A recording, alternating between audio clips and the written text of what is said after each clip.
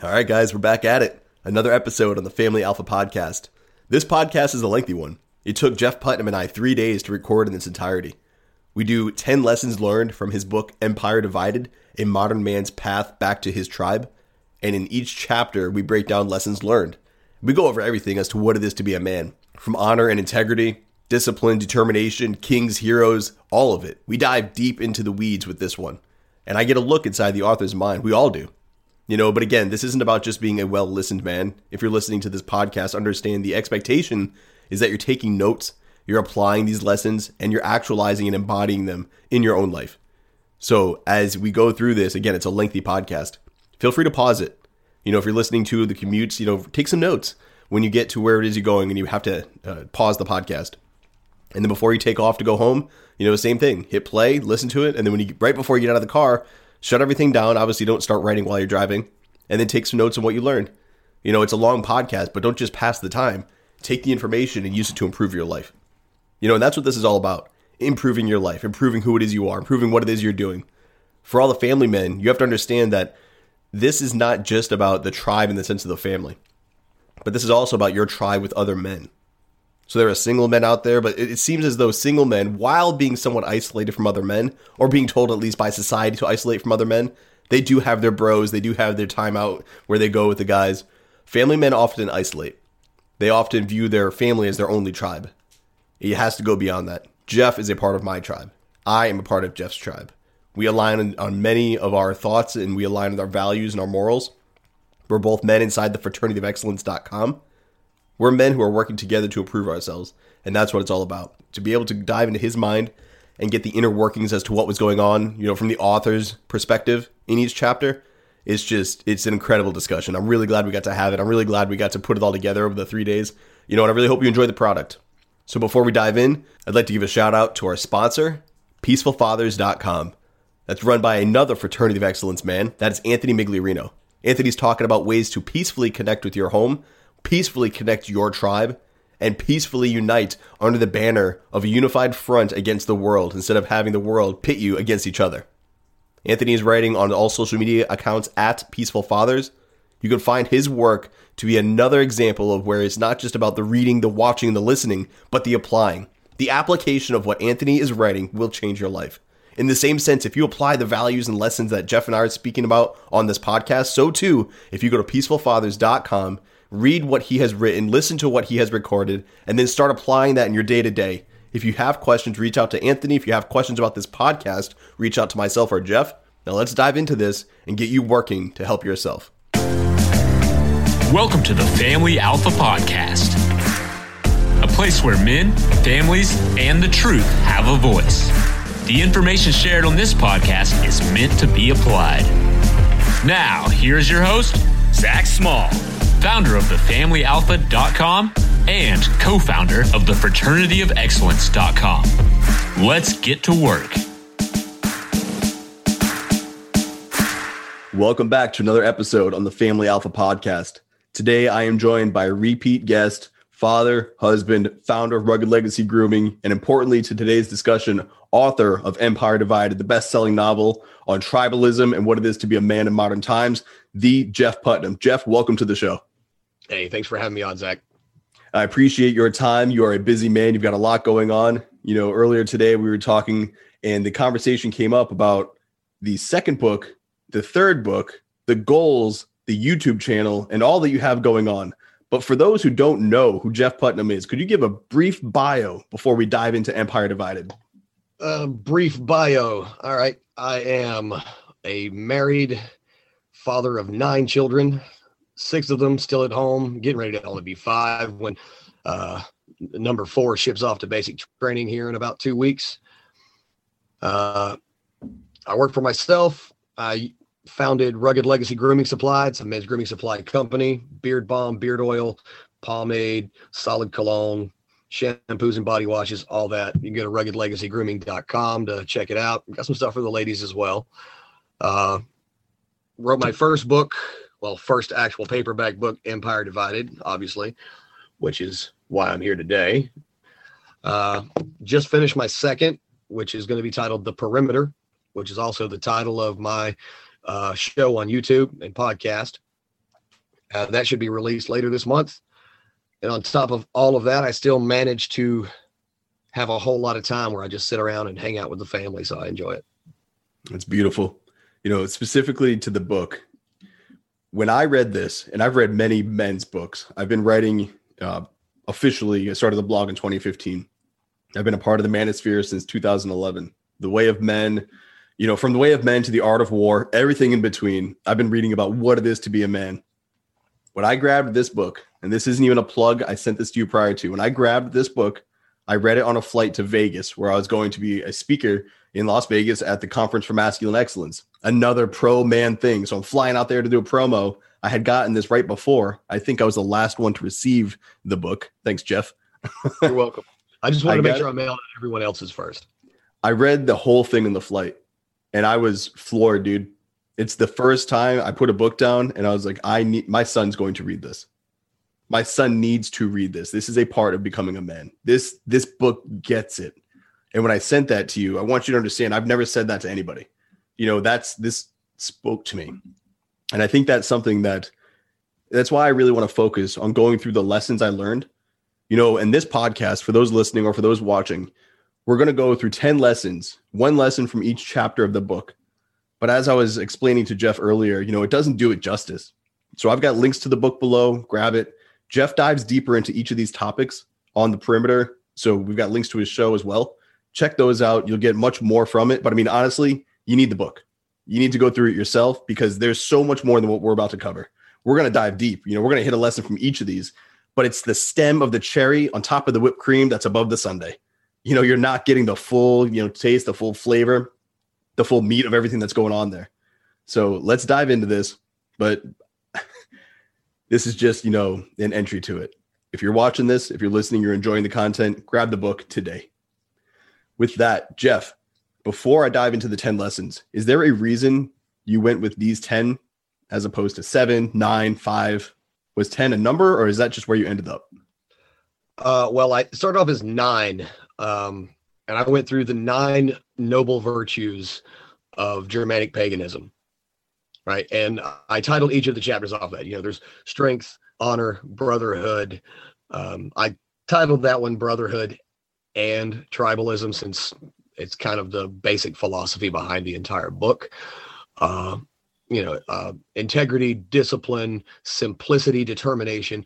I went through all 9 values and what they mean for me, because I'm obviously a practicing pagan. Well, I don't even know if that's obvious, but this should make it obvious. But on top of all of it, when I went through and I had finished writing it, I felt like there needed to be a culminating chapter, something that ended as, all right, you have these tools now, you have this framework. This is where your head needs to be to start living these virtues and these values. Because I even mentioned it in the book, everything today is a virtue. Everything today is a value. And it's really not.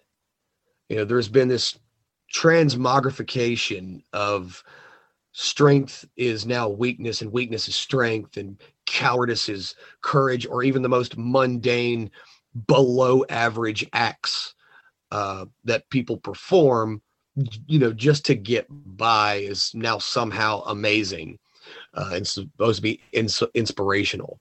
But I wanted to make sure I clarified at the end of the book, which I titled Kings and Heroes, the last chapter, where your head needs to be and where your heart needs to be when you decide that you're going to walk on this path as a man. That I don't think any man can operate at his full self-actualized being without exemplifying and embodying these 9 virtues.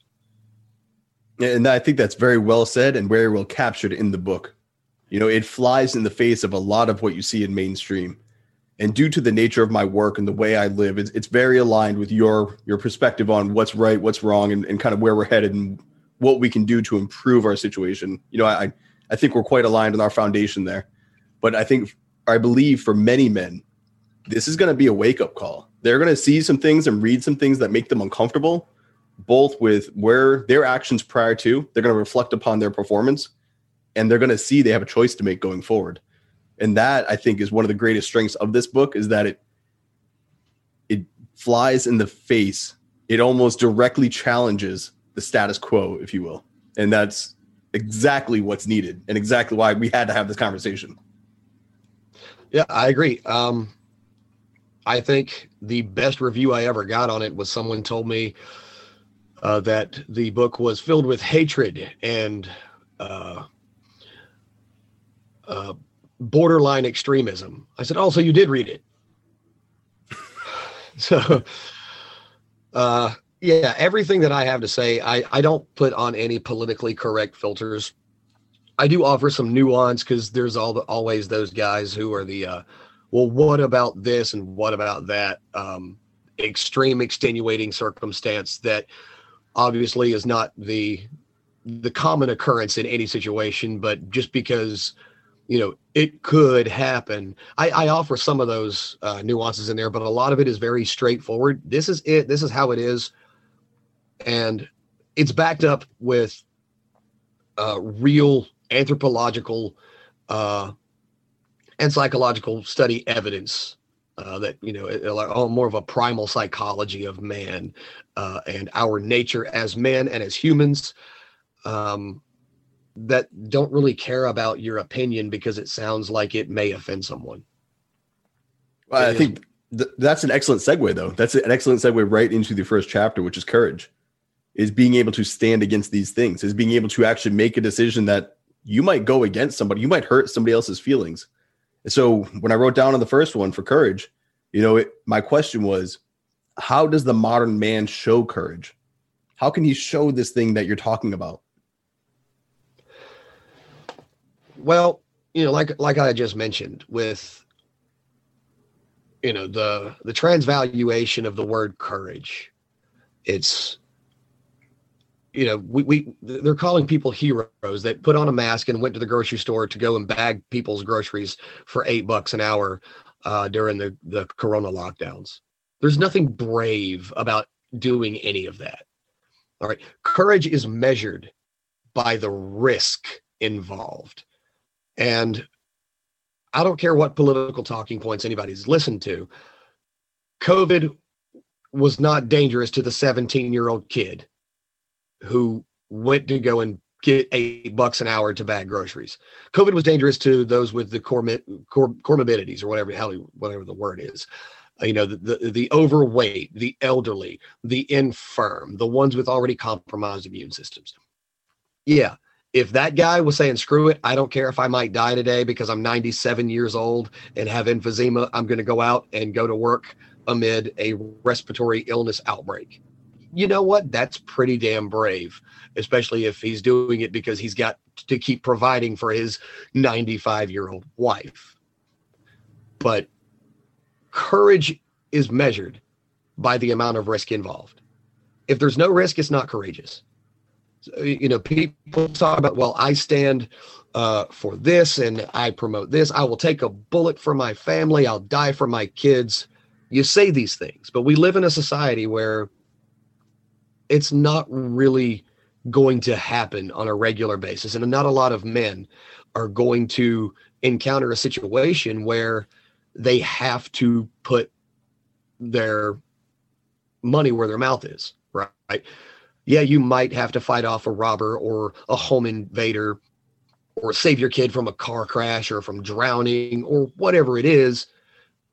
But those opportunities don't pop up very often, especially with the world we live in now. It's soft, it's safe. You can call 911, handle it all this way. For someone to display courage today, it has to be real and meaningful courage, but it also has to be relevant to the time we live in. Yeah, it's courageous for me to say, well, I defended my yard and my perimeter of my home from, an encroaching band of, Mongolian invaders. Yeah. But how often does that happen in rural South Carolina? Was that last Thursday you did that? Well, yeah, but it was Thursday. That's the normal thing for Thursdays around here. We do that a lot in South Carolina. But whatever it is, whatever position you're taking, if you're only taking it because it's popular, then your convictions mean nothing. It's a conviction of convenience, because yeah, there's the chance you may actually agree with it. But if you have something to say, or something you believe, or something you want to do, or a message that you want to spread, a lesson or a way that you want to raise your children and teach them, and it flies against everything that society and the empire is telling you, because it's not woke, it's not politically correct, it's exclusive, it's discriminative, and you do it anyway, knowing the risk that you could get doxxed, you could get canceled, you could, lose your livelihood and your job. I could have probably stayed on at my 9 to 5 with the tenure that I had there when they laid us all off for COVID. But the fact that I never refrained from giving both fingers to HR whenever they tried to say, hey, people are seeing your social media and people are seeing your YouTube videos and people are seeing your content and it's making them uncomfortable. And my response was, well, don't look at it. Block me. It was a risk. I have 9 children. I have to take care of these kids. I have to take care of my wife. I got to take care of this dog that's bigger than I am. And still, it was worth it to me. Just like it's worth it to a lot of other guys to say, I'm going to say what needs to be said, and I'm not going to balk on my own convictions just because someone is threatening me. I accept the risk. And again, the greater the risk, the greater the measure of courage. But standing up, no matter who is standing against you, is probably the only way that anyone can really, on a regular basis, again, outside of the extreme circumstances, display courage in times like today. I think in that it's important we make the distinction now, early in this discussion, that this talk is going to be divided between the empire. So what is courage to the empire? Those in power right now who are praising weakness as courageous. You're so brave that you went out and you worked, you bagged those things during COVID. You faced no fear and you got paid. There's no bravery there. There was no issues, there was no threat, there was no risk, there was no fear. To the man who's the honorable man. So there's the empire and there's the man of honor. And that's sort of how I'm going to break these two things down. And in each of these chapters and lessons, and the next one being strength to the empire, strength right now to the masses, is weakness. But strength to the man of honor, there's actually a metric there. We call it the trident of masculinity, inside FOE, strong mind, strong body, strong spirit. What does that mean? Well, to the world, you're such a strong and brave, independent person for doing the bare minimum. When you're inside your tribe, totally different, metric of measurement is placed upon that. And the measurement of a man inside that tribe, I really look forward to seeing you break that down, because it's almost, again, right in the face and in the opposition of what the empire is promoting. But again, hence the need of this book to push back against that, because we're seeing the degeneracy and we're seeing how it's bleeding like a cancer into all areas of life, to the point where we're fracturing the family unit and people are cheering about it. People are having celebrations about divorces. It's insane that we're at this point. We do a lot of clown world memes, but it doesn't do it justice. This is real life. We're really facing this, and we really need people to take some real actions to change it. And we need strong individuals to stand up, which is great, because chapter 2, strength. And I like how you layered those. The courage is to be there, to show up, to face the risk, to face the fear. And how you got to be strong enough to do something about it. It's cool to stand up, but if you're like a little weasel, good job for having the courage, man. You're about to get slapped down. You have no foundation. So on strength, you said man is not meant to be pacified or nurtured throughout his life. When you're looking at the modern man, how can you not see this in every facet of their being? Everything's provided for. But when you wrote this, who did you have in mind? When you're seeing the empire and you're seeing your tribe. I saw pretty much everyone, myself included. I saw you. We're not special in any way. We all live, like I said, we live in a time where we don't have to worry about, invading bandit hordes, unless you live in a third world country. Then, obviously you don't need to read my book. You're living that, and, keep rocking on.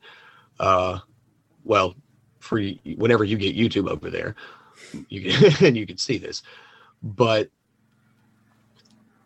we live in an age where everything is easy. There's nothing hard that we have to do to get by.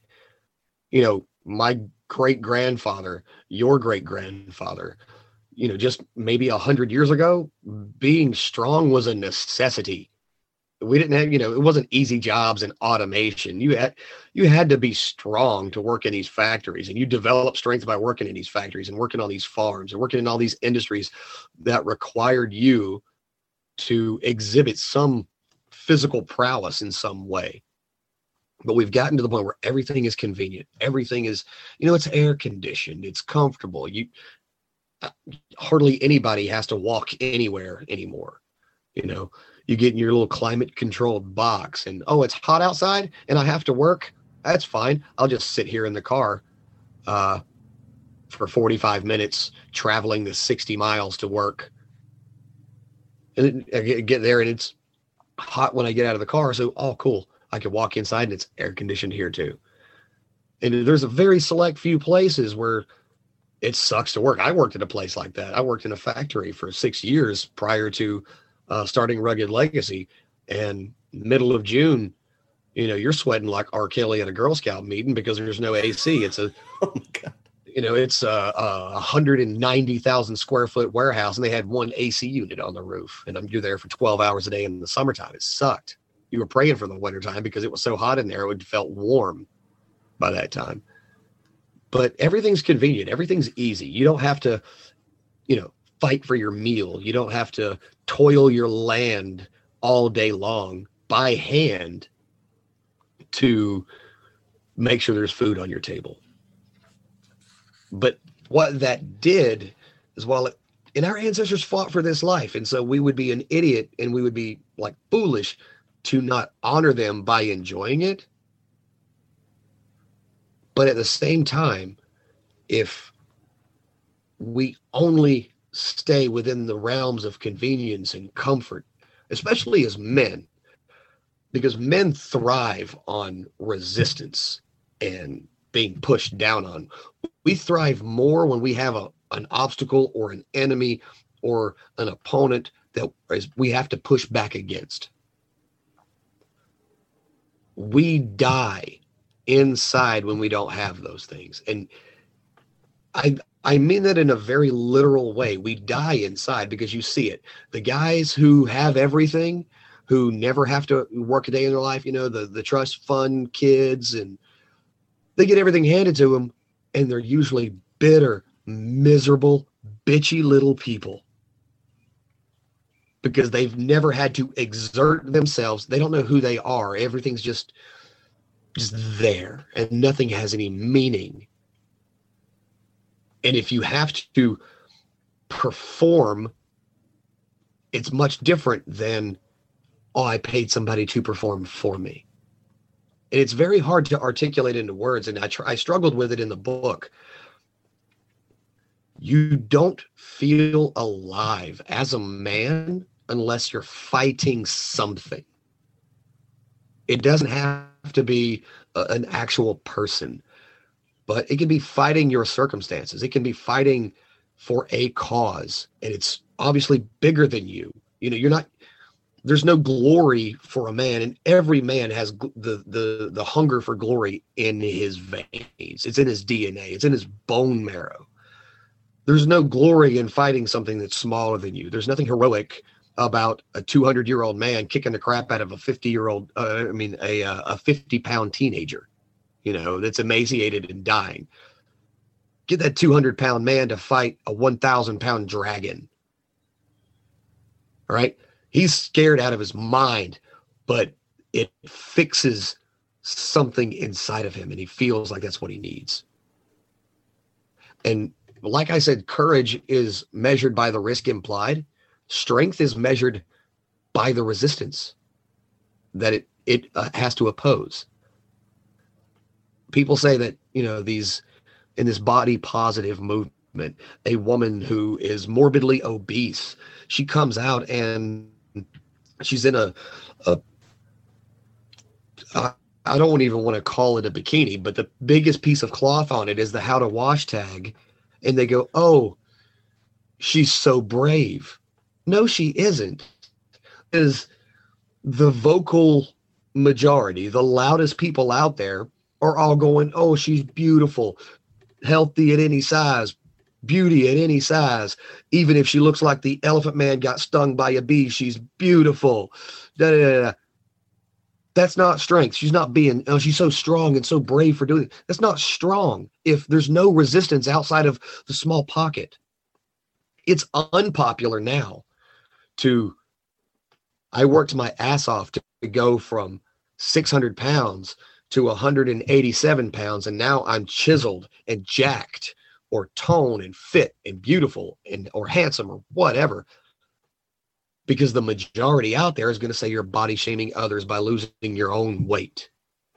There's more resistance in becoming stronger and becoming fitter and becoming better than there is for becoming worse, because we've entered that stage where we have resource abundance and you don't need to be any of these other things to survive and get by.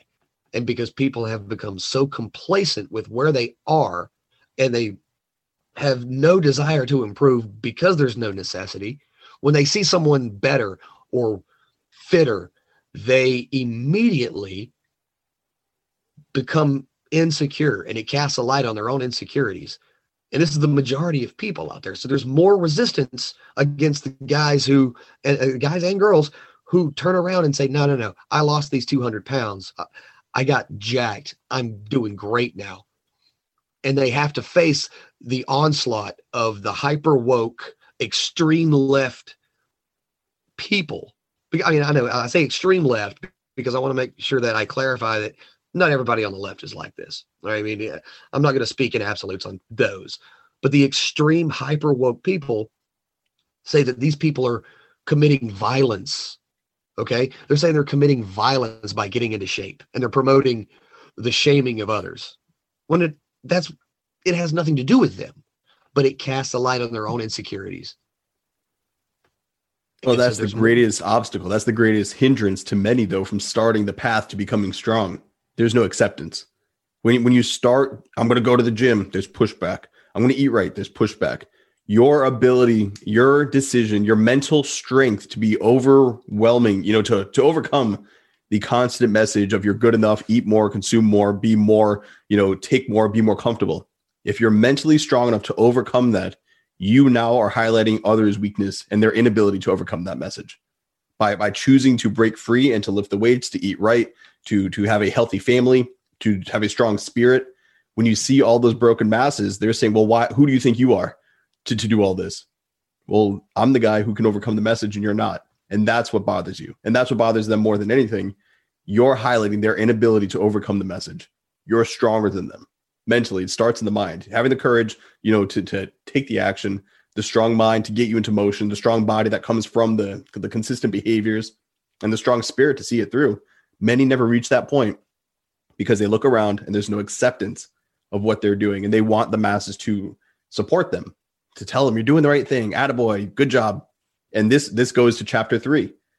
Those standards, that metric where true measurement of actual strength is only going to be found in a tribe or brotherhood that has the same values that you have.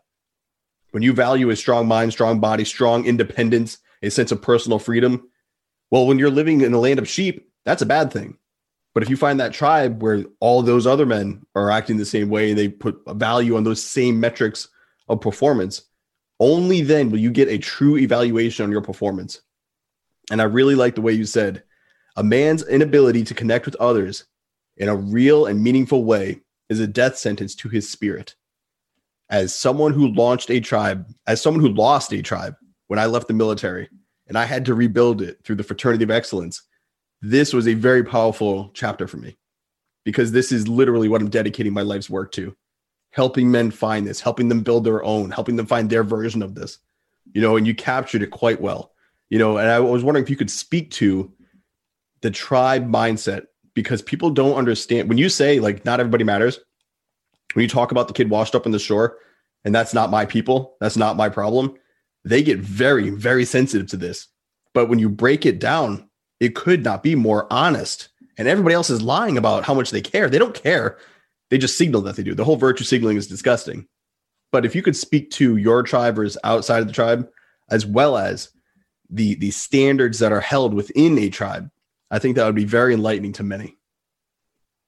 Yeah. Tribalism gets a bad rap, right? Especially post 2015, in regards to tribalism gets a very bad rap because that term gets conflated with tribalism or some ideological hate group or whatever. But that's not the case. All right. We as people we're eusocial creatures. We need to socialize with others. There's this Hollywood glamorization of the lone wolf, the damaged anti-hero, the John McClanes. He did it all by himself, but he's flawed, and that makes him relatable to us, and it paints this kind of a picture where we as men can vicariously live through them, right? Yes, I'm just as damaged as he is. I could probably save Nakatomi Plaza, but realistically, and you see this as young as like newborns that are never held or loved or have any kind of emotional or spiritual connection with other people. They fail to thrive and they die and they look weak and sick. That doesn't so much happen on a physical level with men, once they're mature and they're no longer infants, but it happens on the inside. When I say tribe, I mean a group of like-minded and like-valued individuals that you will share with a purpose and a mission. And no matter what that mission is, there's tribes everywhere today. And I said in the book, back when America was just the colonies, it was a ragtag group of guys. If you look at it in comparison to the population of America now at 360, 70 something million people, and then you look at then, you probably didn't even break 1 million people living in the colonies altogether, right? Not for some time. If you did, it was pretty close. So it was so much smaller, and there was such a unifying cause that it was really easy to get everybody behind the idea that they needed to do something to fight back against tyranny and against the king and push to become their own nation. Even still, that number was huge. And you had a lot of people going, no, I like Britain. I'm staying loyal. Well, the same thing happens now if you look at the population of America. 370 million people, I might agree with at least 80% of opinions of probably a 1,000th of a percent of that, of the entire people. Right? I can't be in a tribe with people whose values don't match my own. I am anti-abortion. It's going to piss people off me to say that, but it is what it is.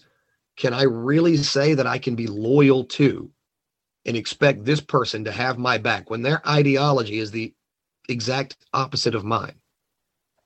This person believes in undercutting and cheating and aborting babies and destroying the idea of a family, the traditional idea of family with a father, a mother, children, or I don't care if it's 2 fathers, 2 mothers, but the idea of a family and destroying those things.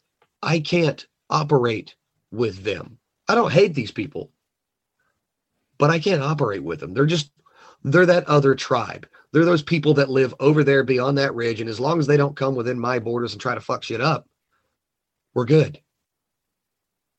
But ideologies are the new metric for tribes. They used to be based on geographical proximity, race, ethnicity, because there's plenty out there that when it comes to even religions, because you didn't used to not be a religion unless you were born into that religion, right? There's no way you were going to be a Buddhist if you were born in Western Europe, in England, in Mercia. You're not going to be a Buddhist. It just wasn't going to happen. But because this world has become so interconnected, and it's easy for me to pick up my phone and talk to someone who's 6,000 miles away and learn about their culture or interact with them in a way where we end up sharing our cultures with each other, I can say, hey, I like that. I might adopt this belief system because it kind of matches how I feel inside. There's the same people from the same place talking about the same things that disagree vehemently on those things. Well, they're not going to work well together. They're not going to coexist well together. Just like if you have a company, if there's a culture for that company and you either get on board with the culture of that company or you don't last long at that company. And those things become these smaller and a little more abstract versions of tribes. But your tribe is your people. And when you mentioned about the little boy on the shore, yeah, I put that in the book. And I know that probably pissed a lot of people off. And it probably made them stop for a few minutes and wonder what the hell kind of guy I am. But let's face it, if you're watching the news and you see a story about a woman who was attacked or a child who was murdered, you care because it's easy to empathize and sympathize with these people when you see it right in front of you. But by caring about these people that you're seeing on this news story, you're actively not caring about the 5 million other atrocities that are happening at that exact moment. Because you can't. I can't remember everyone's name that is in my phone contact list, much less say I have a connection to all of them in such a way that at a moment's notice, I will run to their aid and forsake whatever I've got going on. You can't care that much about everyone. To me, loving, caring, trusting, honoring, all those things, it's like butter. You can only spread it so thin before you just have bread. Your small circles, your tight-knit groups, your 10 to 15 dudes that you, like, that's my guy. 250, I believe, is the maximum on the end of the Dunbar number of people you can care about. After that, you care, but not really. But like you said, the virtue signaling where it gets to the point of, take, for example, Israel and Gaza right now as we speak. I'll use current events. People are mad because Gaza is shooting rockets at Israel, and people are mad because Israel is bombing the crap out of Gaza. I don't care. Neither one of them are my people. I've never been to Gaza. I've never been to Israel. I'll probably never go to either of those places. So what they do to each other is not my concern until it does something to directly affect me. But because of the interconnectivity of the world we live in and how popular it is to sound altruistic, like I care about everybody, people will go on and decry these crimes against humanity. Well, the same people that are crying about Israel and Gaza right now don't give a crap because they don't know about the war being fought in northern Ethiopia right now. What is considered crimes against humanity. And this is like starting to rival the Tutsi and the Hutu massacre that was going on back in the 90s. It is bad if you're one of those people. I've never been there. I'm not going. They're not my people. They're not my problem. You can't take care of your own people. You can't take care of yourself and those close to you and those that matter, actually really matter to you, if you're wasting all of your time pretending to really, really care about these people that have zero impact on your life, zero impact on your community, zero impact on you, period. But that's where we are. And it's unpopular for me to say, no, I have my people. I have my tribe. Does that mean I'm going to be discriminative and exclusionary? Yes, it does. Because I'm going to give my people preferential treatment before I give it to someone else. It's no different than saying I'll choose my kid over my coworker if somebody needs a kidney. That is the basic foundation of tribalism. You care more about some people than you do others. You're loyal to more people than you are others. And the empire, they don't want that. They want you to have this undying loyalty to them. And for those that are still wondering what the hell I'm talking about, when I say empire, I mean the modern global world that is currently trying as hard as it can to become one giant society united under one thing. And we never can be, because you're not united under one banner unless there's a cause. And that cause, all that calls for unity, is always we, the collective we, now against them. Nobody likes to hear it, but we do live in an us and them society. It just doesn't sound very polite to say there is an us and there is a them, because then you're a phobe or an ism or whatever. But I'm not an ism or a phobe, and neither are most people of any variation or degree. When they say, I like my people better, I'm going to treat my people a certain way before I even consider these other people at all. Not caring about these other people is not the same as hating them. And a lot of people conflate those two things. They think if you don't care about them, then you hate them. But hating is honoring. Hating them views them as an equal at the very least. But it's different when you don't consider them at all, because if you got your own people to worry about that you have to focus on. And tribes now are all ideological based and value based, if that makes any sense. No, it makes sense. And I appreciate the way you brought in altruism, because I believe altruism has been made the god of all virtues. It's about everybody else. You got to focus on all these things. You got to place them all above you. And it's been detrimental to the development and the actualization of the best selves of thousands and thousands of individuals. They have placed the whole world's problems at their feet. Oh, we're worried about Israel. You know, the mental health issues we're seeing in teens, we're seeing in adults, the outrage culture we're a part of. Dude, you can't go anywhere without somebody being triggered by something that literally has nothing to do with their lives at all. You know, but here we are dealing with these matters that don't concern us. And my wife, you know, I love Jackie to death, but she doesn't understand how I really don't care about certain things. And I care so much about certain things. And it's because in my tribe, with my people, when there is something that's going after us, I'm all in. It is, let's rally the troops, let's go. But when these things don't concern me, I don't have the mental bandwidth to care about the whole world. And nobody should. And that, you hit the nail on the head, man. And I did have a question with that, you know, which brings us to chapter 4, and that's loyalty.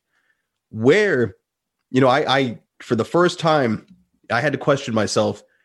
I've always had this go America, pro America. I serve the country. This is the greatest country in the world.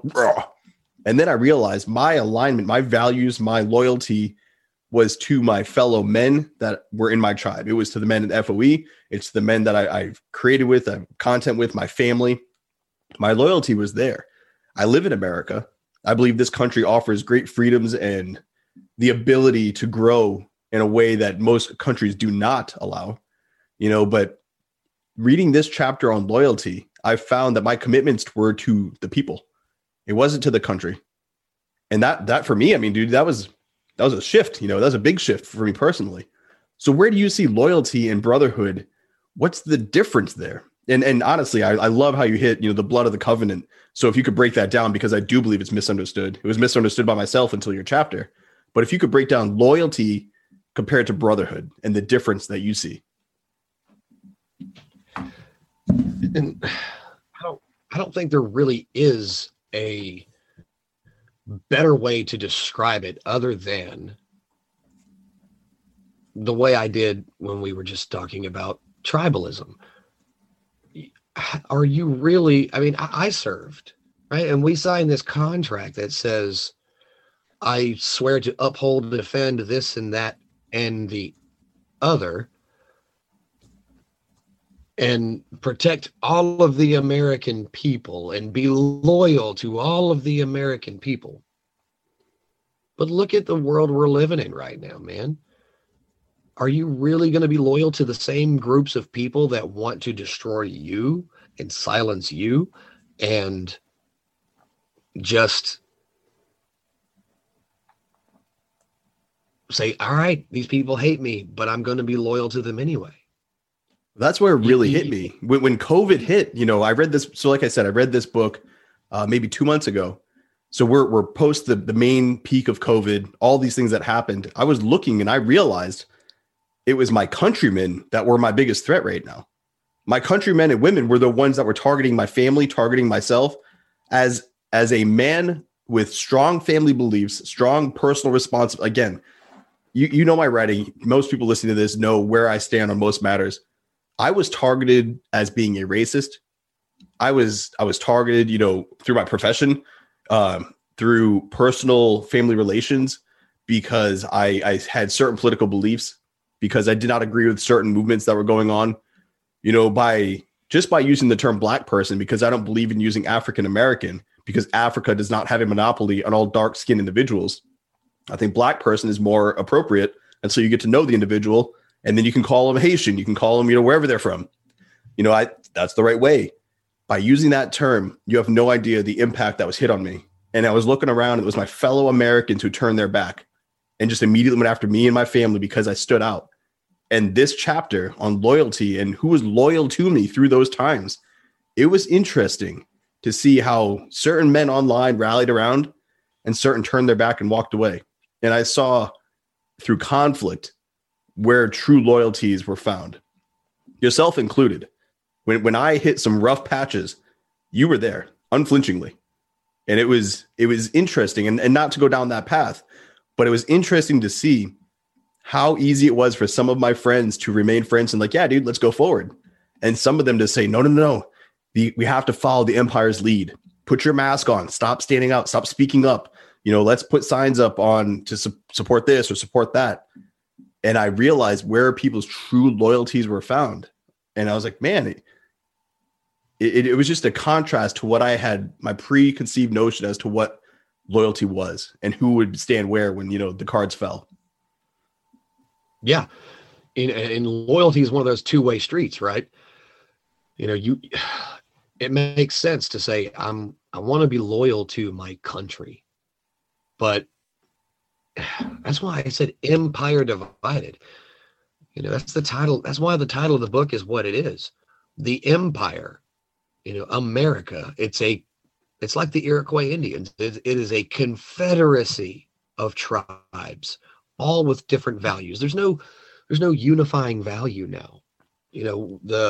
Everybody got, so pissed off that America was called a Christian nation. And so there's this vehement push to push everything. Well, no. It has to be secular. It has to be secular. You can worship if you want, but it's got to be quietly. And there's people who go, no, I'm going to worship loud. That right there immediately splits them into two tribes. They can't agree on anything. And those tribes, if you push that one particular issue, they will go to war with each other. If something means that much to you that you're willing to go to war with it, go to war over it, and someone else feels the exact opposite and they're willing to go to war about it, then you are not united. Just because you live in the same state or the same country, your geographical proximity to each other means jack shit. You're divided. And that is where we're at now. It started with the right and the left, and now it's the right and the right divided from half the other right.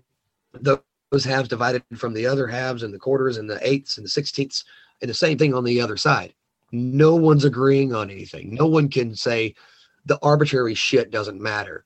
This is the base goal that we can all share. There's no more universal value or universal cause that everyone can get behind. It was kind of like 9/11, right? It sucked. But on 9/12, 99% of the people said, yeah, fuck all this bullshit. I don't care about any of this guy doing this. The majority of people going, we, and they use that word, we as a collective got hit. We need to fight back. And that was the majority consensus. But still, it wasn't everyone. There are still people, Well, you all got what you deserve. They don't even count themselves among the people that got hit, right? It was you all got what you deserved. I hope more happens to you, because they have already separated themselves from the idea of that we are all Americans.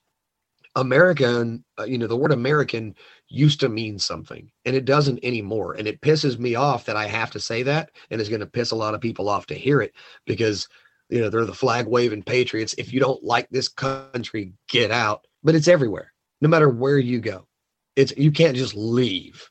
The only thing you can do is to find your people, no matter where they are, where they're from, that will be loyal to you. Give your loyalty to them, because you can't be loyal to an empire that supports the people that want to destroy you. And that's a sad state of reality, but it is what it is. Well, it's that truth that we're dealing with, though. Whether it's comfortable or uncomfortable, people want to hear it, they don't want to hear it. It's irrelevant to the reality we're living in. This is the way it is. This text captures that so well. And, it almost like I was dumbstruck when you said, well, that's why it's called An Empire Divided. I know the title. I've read the book. My son's read the book. We've talked about this book. Yet still, as I'm saying this, you have to keep coming back to that base notion of accepting this. And myself included, I think a lot of people are not wanting to accept that, but it is the truth. We are split, and the fracture is not coming back. There's just new paths to walk, and again, for those listening, for those watching, the link's below. Grab the text, start reading it yourself for you to make your decisions. Again, we're scraping the surface here. And still, this is some heavy stuff. And this is just the surface. The book goes deeper. Going to the perimeter, watching Jeff's show, that goes deeper. This goes deeper, though. This goes to your core as to where do you stand and what do you believe in? And what are you willing to do about it? When push comes to shove, is your job more important or are your beliefs? Will you sacrifice everything you once believed for to ensure you have that steady paycheck? Or will there come a time where you've got to give up that and pray you can find work elsewhere to support the family, as Jeff did, as Jeff lived? Or will you bend the knee? These are life questions, and you don't have to answer it now, but it's something to think about.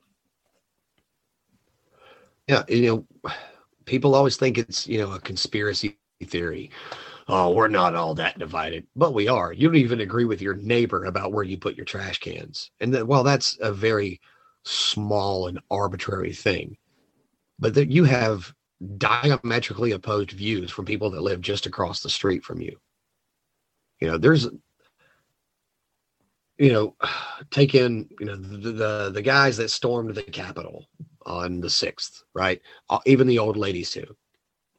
And then there's the Black Lives Matter, and then every other single group out there. No two groups agree with each other, and they will readily go to war with each other because they believe with all of their being in what they're doing and what they're saying. And I'm not going to demonize BLM or this group or that group or whatever. They are just a tribe of people that have chosen their loyalties.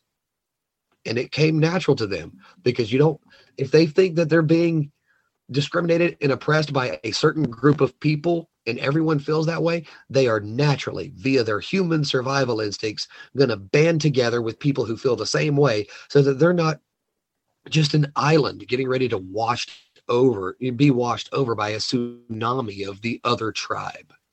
And that's all it is. It's basic human psychology.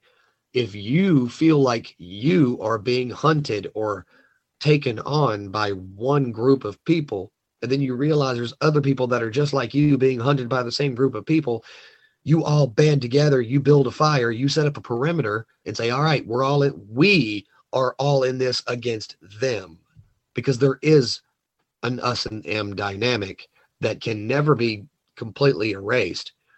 Because once you get past a certain point, as far as size goes, like America did, you get more diversity of views and more diversity of ideologies, and you start getting these small splinter cells breaking off, right? That's one of the things America did, and our founding fathers did, was say, all right, the states will still make their own laws outside of the overseeing federal laws. And that's because no one is going to agree. You can move to this state if you don't like that state, but it's happening within the states now.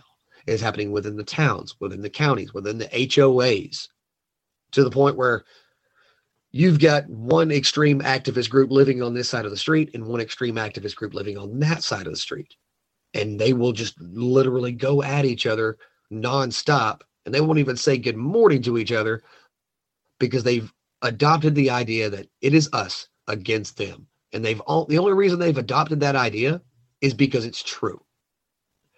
You're never going to get along with these people. You cannot treat these people the way you want to be treated, because there's a high chance that these people will take advantage of you treating them that way, and they're going to eat you, seeing you as weak because you were too willing to offer loyalty to the people willing to destroy you.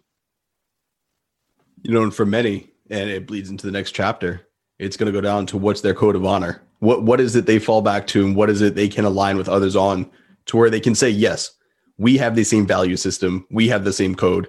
We are going to fall to this. And you break it down in different ways. You know, honor is honor until somebody says, hey, whoa. There are different types of honor. There are different modes of honor. There are different, approaches and situations of honor.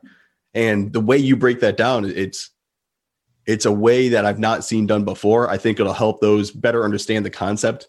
And it'll also make the decision-making easier, because they'll understand, this is why I believe what I believe. This is what I will stay true to. This, in this situation, is where I'll believe maybe something different, or align with someone who is similar enough to accept the differences being the overall greater good.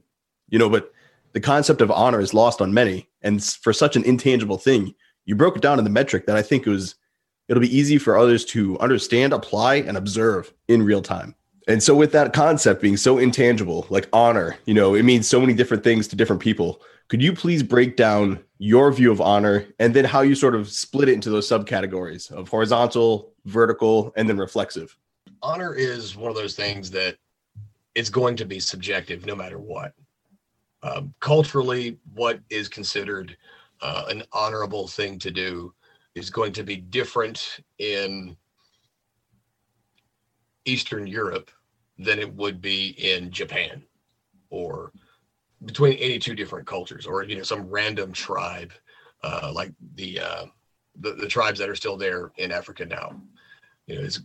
Their concept of honor is going to be very subjective to their culture and their beliefs. But the important aspect of it, and what matters, is that each member of that particular tribe all adheres to that same honor code.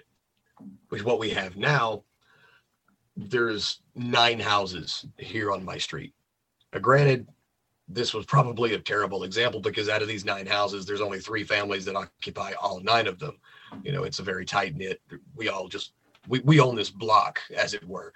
And there is a code of expectations. Well, maybe it's not a bad example, because this works. There's a code of expectations of behavior and how you're going to carry yourself here in the neighborhood. You won't drive fast. You're going to look out for other people's kids. You're not going to crap on other people's kids. You'll go to parents if there's issues with kids rather than being the jerk. You just, a standard of behavior for this neighborhood. Now, we all share that because we've lived here for as long as we have. Somebody from the outside moves in on the house behind us, which is on a different block. Well, they try to move and start coming around in this area, driving up and down the street like crazy, and just violating whatever understood and often unspoken standard of behavior that we share. We're going to let them know that it's not tolerated. And we have that now as a country.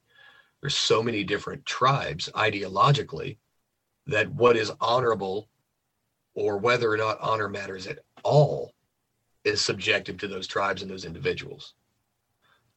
So with that said, the important thing is that if you have a tribe, if you have a community, the only way that it can move forward progressively and in a thriving manner is if all people share those values, and all people share and respect and do their utmost to uphold the expected and established code of honor within that particular tribe and community. we can't get that with as many people as we have in this country. We can't get people to agree on masks and vaccines and fried food, vegan or non-vegan. Those things have become tribes. And when those things become too big, they even splinter off into small subsections. There's the I can eat fish vegans, but not whatever. It splinters off because nothing is it's not shared anymore. Now, you mentioned the reflexive honor, the vertical honor, and the horizontal honor. Reflexive honor is probably the most ancient form of honor that I think everyone, whether they realize it or not, has. Reflexive honor is essentially, if I would let that guy steal my chicken, I may as well just let him rape my daughter. It's one of those, if you hurt me, if I would allow you to hurt me, I might as well just allow you to kill me. It's, you are not going to punch me in the face without getting punched in the face back. Right? That is reflexive honor. Reflexive honor is I'm not going to be ran over without doing something about it because I couldn't live with myself if I didn't do something about it. That's just animal right there. How do you find yourself able to balance that though?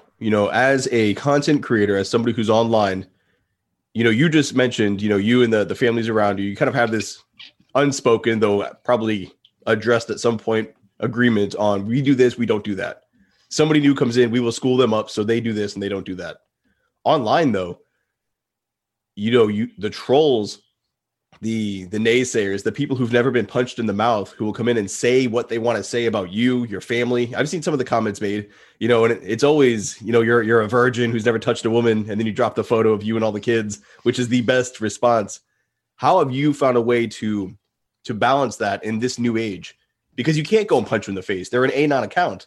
So how are you able to say, yes, you can say this to me, but only in this environment, because you have no reach. There's no real fallout for them. There's no consequences to what they're saying to you. Well, I separate the two worlds. Social media is not real by any means. The way I look at it anyway, it's not real.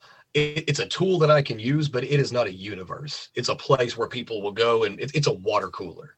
And it's kind of like the local watering hole in the Sahara, right? Every animal can go there. Some animals are going to talk shit, and then everybody's still going to go their own way unless things get out of hand, right?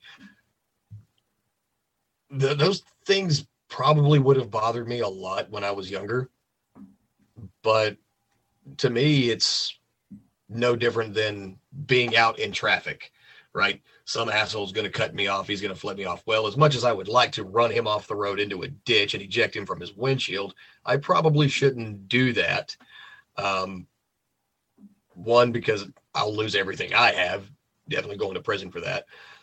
But also, well, as long as I don't get caught, I might not. But that's why I laughed. In the back of my head, I was just like, you wouldn't get caught though. Yeah, there is that. But no, the society we live in, there's still this base level of understanding of a code of behavior that everyone has to adhere to, right? I mean, even when it comes to laws, if I'm going to break a law, which I break a law every single day, I'm probably breaking 20 right now. It's because I don't want to follow them, but I also understand the consequences that would come behind it. Right. And I accept the consequences. Well, the consequences for me are worth breaking this law for if I get caught. It's kind of a balance of, is it really worth it or not?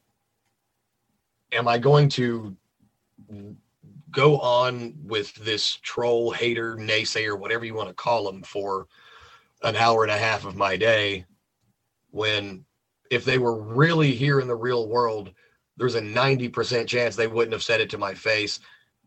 And if they did, they wouldn't have said it more than once. Then it really doesn't matter. Anybody can say anything online. And that's why I say it's not the real world, because in the real world, people will not behave that way, because there's always that fear of, catching hands, or you're like Ed Lattimore says, you never know who's not afraid to go to jail, right? And so that's why I don't walk around with my chest puffed out and shoulder bumping people because they're not parting like the Red Sea when I walk through a store somewhere. It's just a balancing act. But, again, back to the reflexive side of it, it's more of one of those things where if they had broken that wall of just being some random stranger on the internet that I can click a button and never see again, and they were showing up to my front door and doing it, well, then we're obviously going to have a completely different scenario. But I don't view anything online as real. I think that's a great perspective to take, and I think that would help many men. There are several dudes who I served with, and they tried getting something going on social media, but where our background is you own the words you say in the meat world. And they had a very hard time adapting that to online, where people were just like, they were just flaming out at me, each dude. And they're like, fuck this, I'm out. And if they were able to separate that the way you have, we'd have a lot more content creators. We'd have a lot more dudes who follow the same code, but they'd be able to actually share it without those distractions or feeling the need to address every single negative response.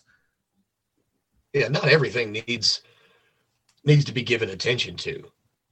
That's hard for some, though. I think that's hard. And again, maybe it's that code of honor. It needs to adapt a little, or maybe update a little. That's being reactive. That's not the same thing as reflexive honor. How? So what's the difference there? If someone comes in and insults you, how is that different? If someone comes in and insults me to my face in the real world, I'm probably going to address it, whether verbally, physically, depending on the severity and how far it needs to go on the situation. Reflexive honor. If I'm going to let him spit in my face in public, I may as well just let him spit on my kid or kick my kid or take my kid. Yep. Right. Where am I going to draw the line kind of thing? It's a random moron online. But I think that's where some cannot differentiate the random moron online. To them, that's the troll online equals the person at the door. That is the difference. Being able to respond, and a good response to the random idiot online is, it's just a random idiot online. Click block, keep moving. You don't even have to address or reply to this dude. Just block them. Who cares? And then they're gone forever until they make another account. Then you repeat the process. It takes 2 seconds of your time. That is the difference between being reactive and having reflexive honor. You're constantly reacting to everything. It would be the guy who, in the ancient world, every time he heard a noise in the dark, he threw a spear or he shot an arrow over there. Just whatever the hell that was.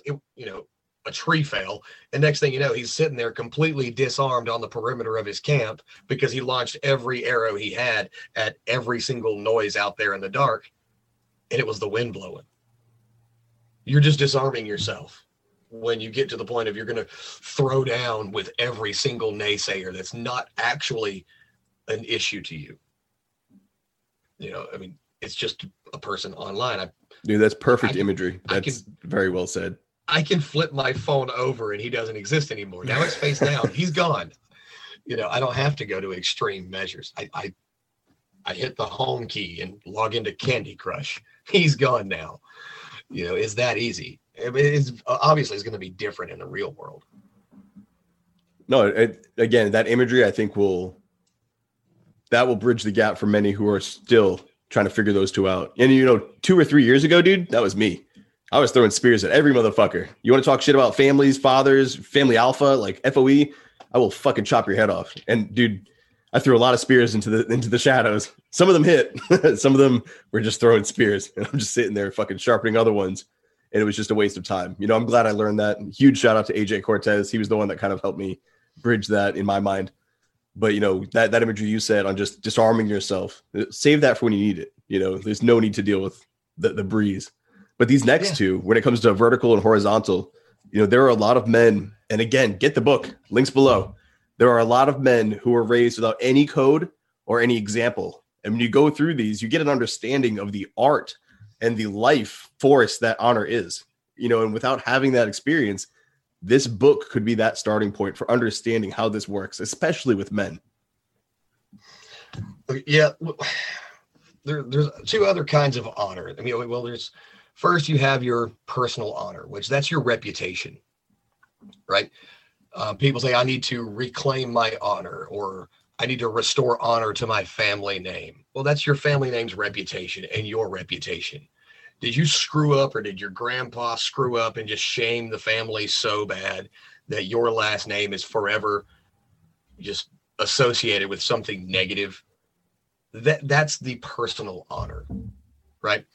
And that is no more than a reputation of, if I am known to the people in my community and some random new guy shows up and goes, I'm going to go and just, trespass through that guy's yard and climb over his fence and sit down on his patio. And my neighbor goes, I wouldn't do that to that guy.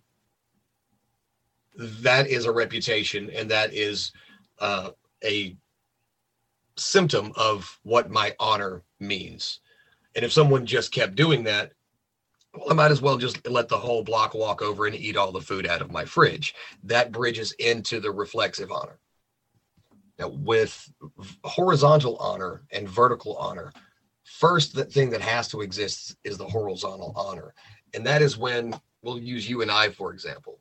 If we belong to the same tribe, which we do, we're both members of the Fraternity of Excellence. You're co-founder. I'm a member of a couple of years now. We each have a reputation, which we can equate that to a sense of personal honor.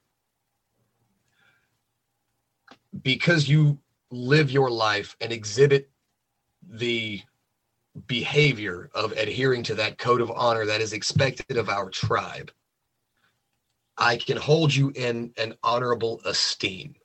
It is a mutual peer-to-peer honor, right? I recognize your reputation, that you meet all of these standards, whether it be you're one of the guys not to fuck with, you're one of the guys that I can come to for help, you're the guy that I can come to show me how to hunt and trap food in the desert, whatever those things may be. I offer my esteem and loyalty and recognition of your reputation, as I'm honoring you and I'm recognizing your honor.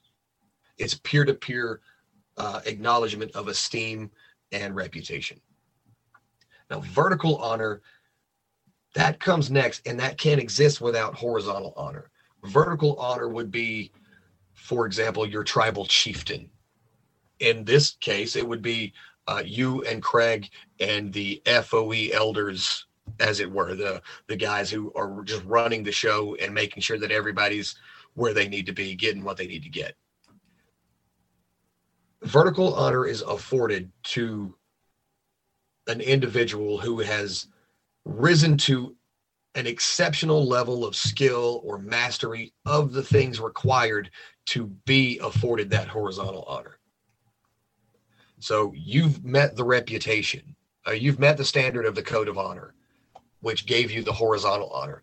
And then you took that a step further and you elevated to a higher mastery of those things, to the point where everybody recognizes you as one of the chieftains of the tribe. That is vertical honor. The guy that you look up and say, I'll follow that guy, you're affording him vertical honor. But you would never afford him vertical honor unless he, at the very least, met horizontally. So for me, when I see leaders such as politicians, police officers that think the badge gives them power, and of course, not all police officers that way, but we know exactly the kind I'm talking about.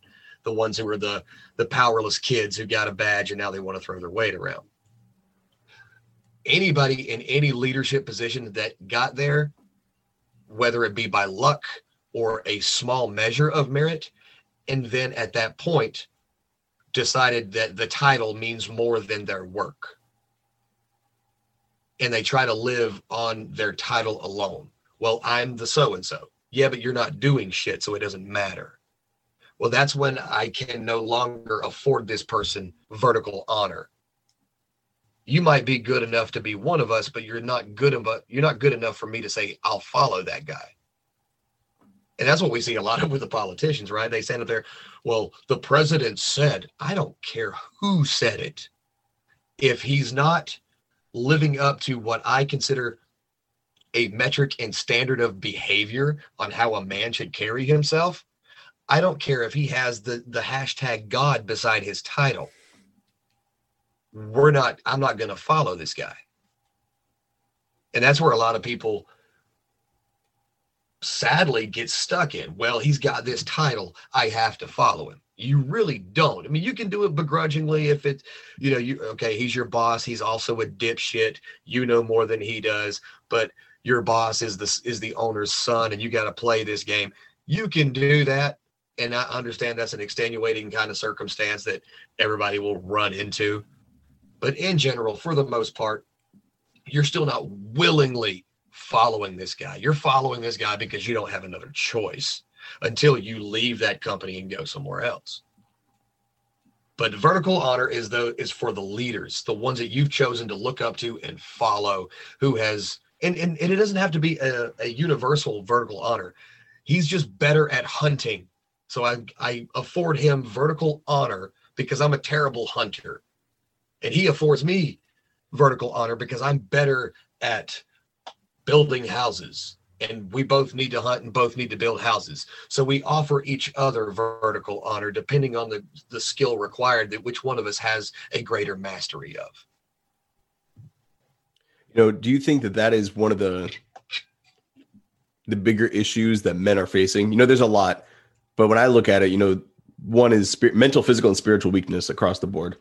But hearing this, as you were saying that, I'm realizing that might be one of the largest issues. And it's sort of twofold. One, that men aren't discriminating. They're just saying, I must respect everybody because everybody's equals and we're all peers because of the message that's been pumped out.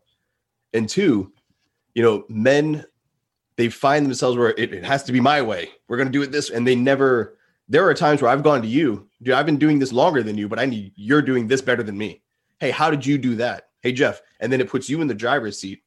Some men never experience that growth because they'll never let somebody else drive and then shift from leader to follower. And we've had an ebb and flow for so long. I mean, there's shit you've done, I've never done. There's things I've done, you've never done. So there's sort of it's like a lava lamp. You're up, then you're down, then you're up, then you're down. And I think those two things are robbing men of the ability to connect with men and to optimize their life experience. Well, I look at it like a seesaw, right? We're each on an end of it. And there's some things I excel at that you don't, and there's some things that you excel at that I don't. But we're always meeting as equals on that plane with that horizontal honor. Now, I completely fall off the bus. Well, I mean, it's not, the physics aren't going to work, but if I fall off, and you're going to stay up here, right? You're already here because I've fallen off the complete standard. So maybe a seesaw wasn't the greatest Actually, no, example. That's perfect because if you jump off, I can't go higher. I just lost somebody that could lift me up. Yeah, that works too. I got you back. As peers, affording each other that horizontal honor. And it's in that mutual respect that I can recognize things that you're better at. You can recognize things that I'm better at. And it is this give and take. And when I recognize that you're better at something, to me, I will elevate you to a position of at least skill superiority in that thing.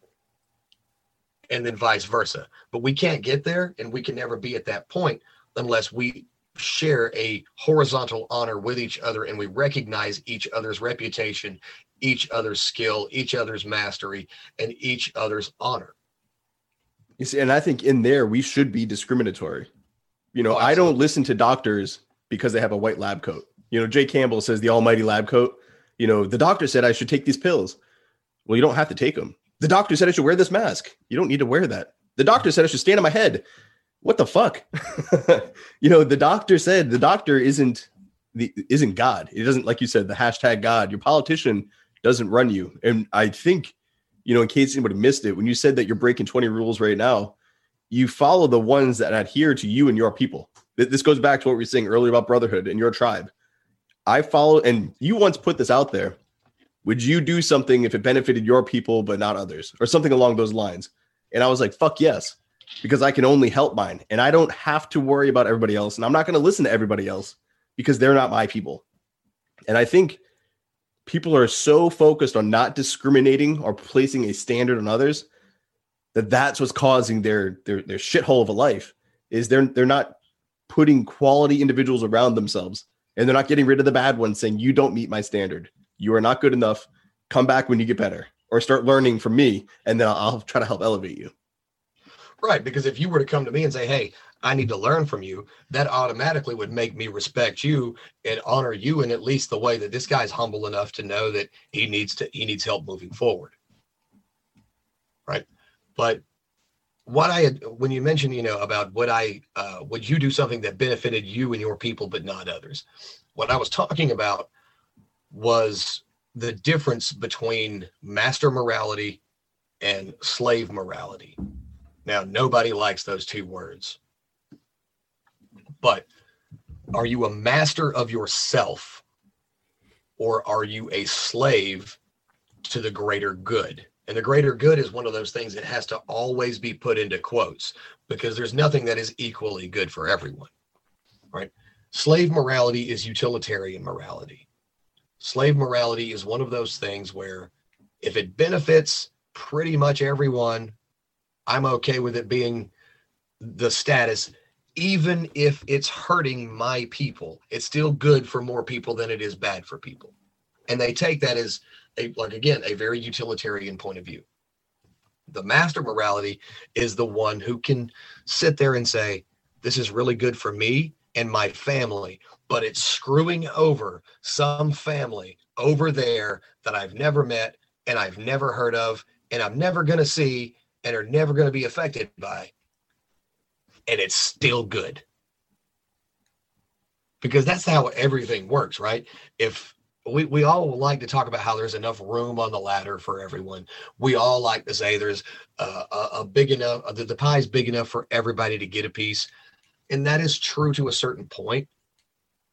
But if it's that back to that seesaw, if something's going up over here, something has to be coming down over here, whether it be directly related or not, something is still going down over here to cause this thing to rise. That's the leverage part of it. The trolley problem is probably one of the most commonly used thought exercises to get people to determine where they sit on a moral standpoint. And the trolley problem is that one where you have the 5 guys working on the railroad tracks over here, and you've got the 1 guy working on the railroad tracks over here. The train is barreling down and it's going to hit these 5 guys. Now, you can't yell at them and you can't save them and tell them to get out of the way. You have a choice. You have to throw the switch, which will cause the train to shift and start going and just run over that 1 guy and save those 5 guys, which is the utilitarian thing to do. There's more of them. So mathematically, we would be able to justify letting 1 person die to save 5. That works as a species preservation mechanism, right? We saved more of them. To me, it's different. Would I let the train hit those 5 guys? Maybe. Would I let the train hit that 1 guy? Maybe. It really depends on how much I like either of those guys. Dude, it sounds terrible. No. But as you said that, in my head, I was like, well, what if that one dude working was, he was the dude, he was a father, stand-up dude, squared away, doing his fucking thing. He's been a great worker forever. And those 5 are a bunch of pedophiles who were just let out on work release, and they're going to die in prison anyway. Does that change the story? Exactly. People would. Some lives are worth more than others. And what if all 6 individuals are all fathers and all hard workers? Well, it depends. Is that father and that hard worker that's standing over there by himself, is he a member of my tribe? Does he provide value to all of my people? Would all of my people and all of my tribe in some way be handicapped by the loss of him? Well, then I'm letting it hit those 5 dudes. There's 5 families that, and this is what a lot of people look at me and go, that's a very monstrous thing to say, right? But if someone's going to die anyway, from a biological and evolutionary standpoint, I would much rather the people that died be people that I did not know or care about. They're not my people. They're not my problem. If I can save them without being a detriment to my own tribe, sure, I would do the right thing. Would I throw the switch and let the train barrel off into oblivion without ever hitting anyone to save them? Obviously. I'm going to save 5 dudes and preserve 5 families and keep, 5 sets of children, having a father in their lives. But I have the ability, and I think more people should have the ability to go, yeah, I can save these 5 people, preserve these 5 families, and keep these 5 sets of kids with fathers in their lives by letting this guy die over here, which is going to damn near cripple our entire tribe because of what he contributes to it.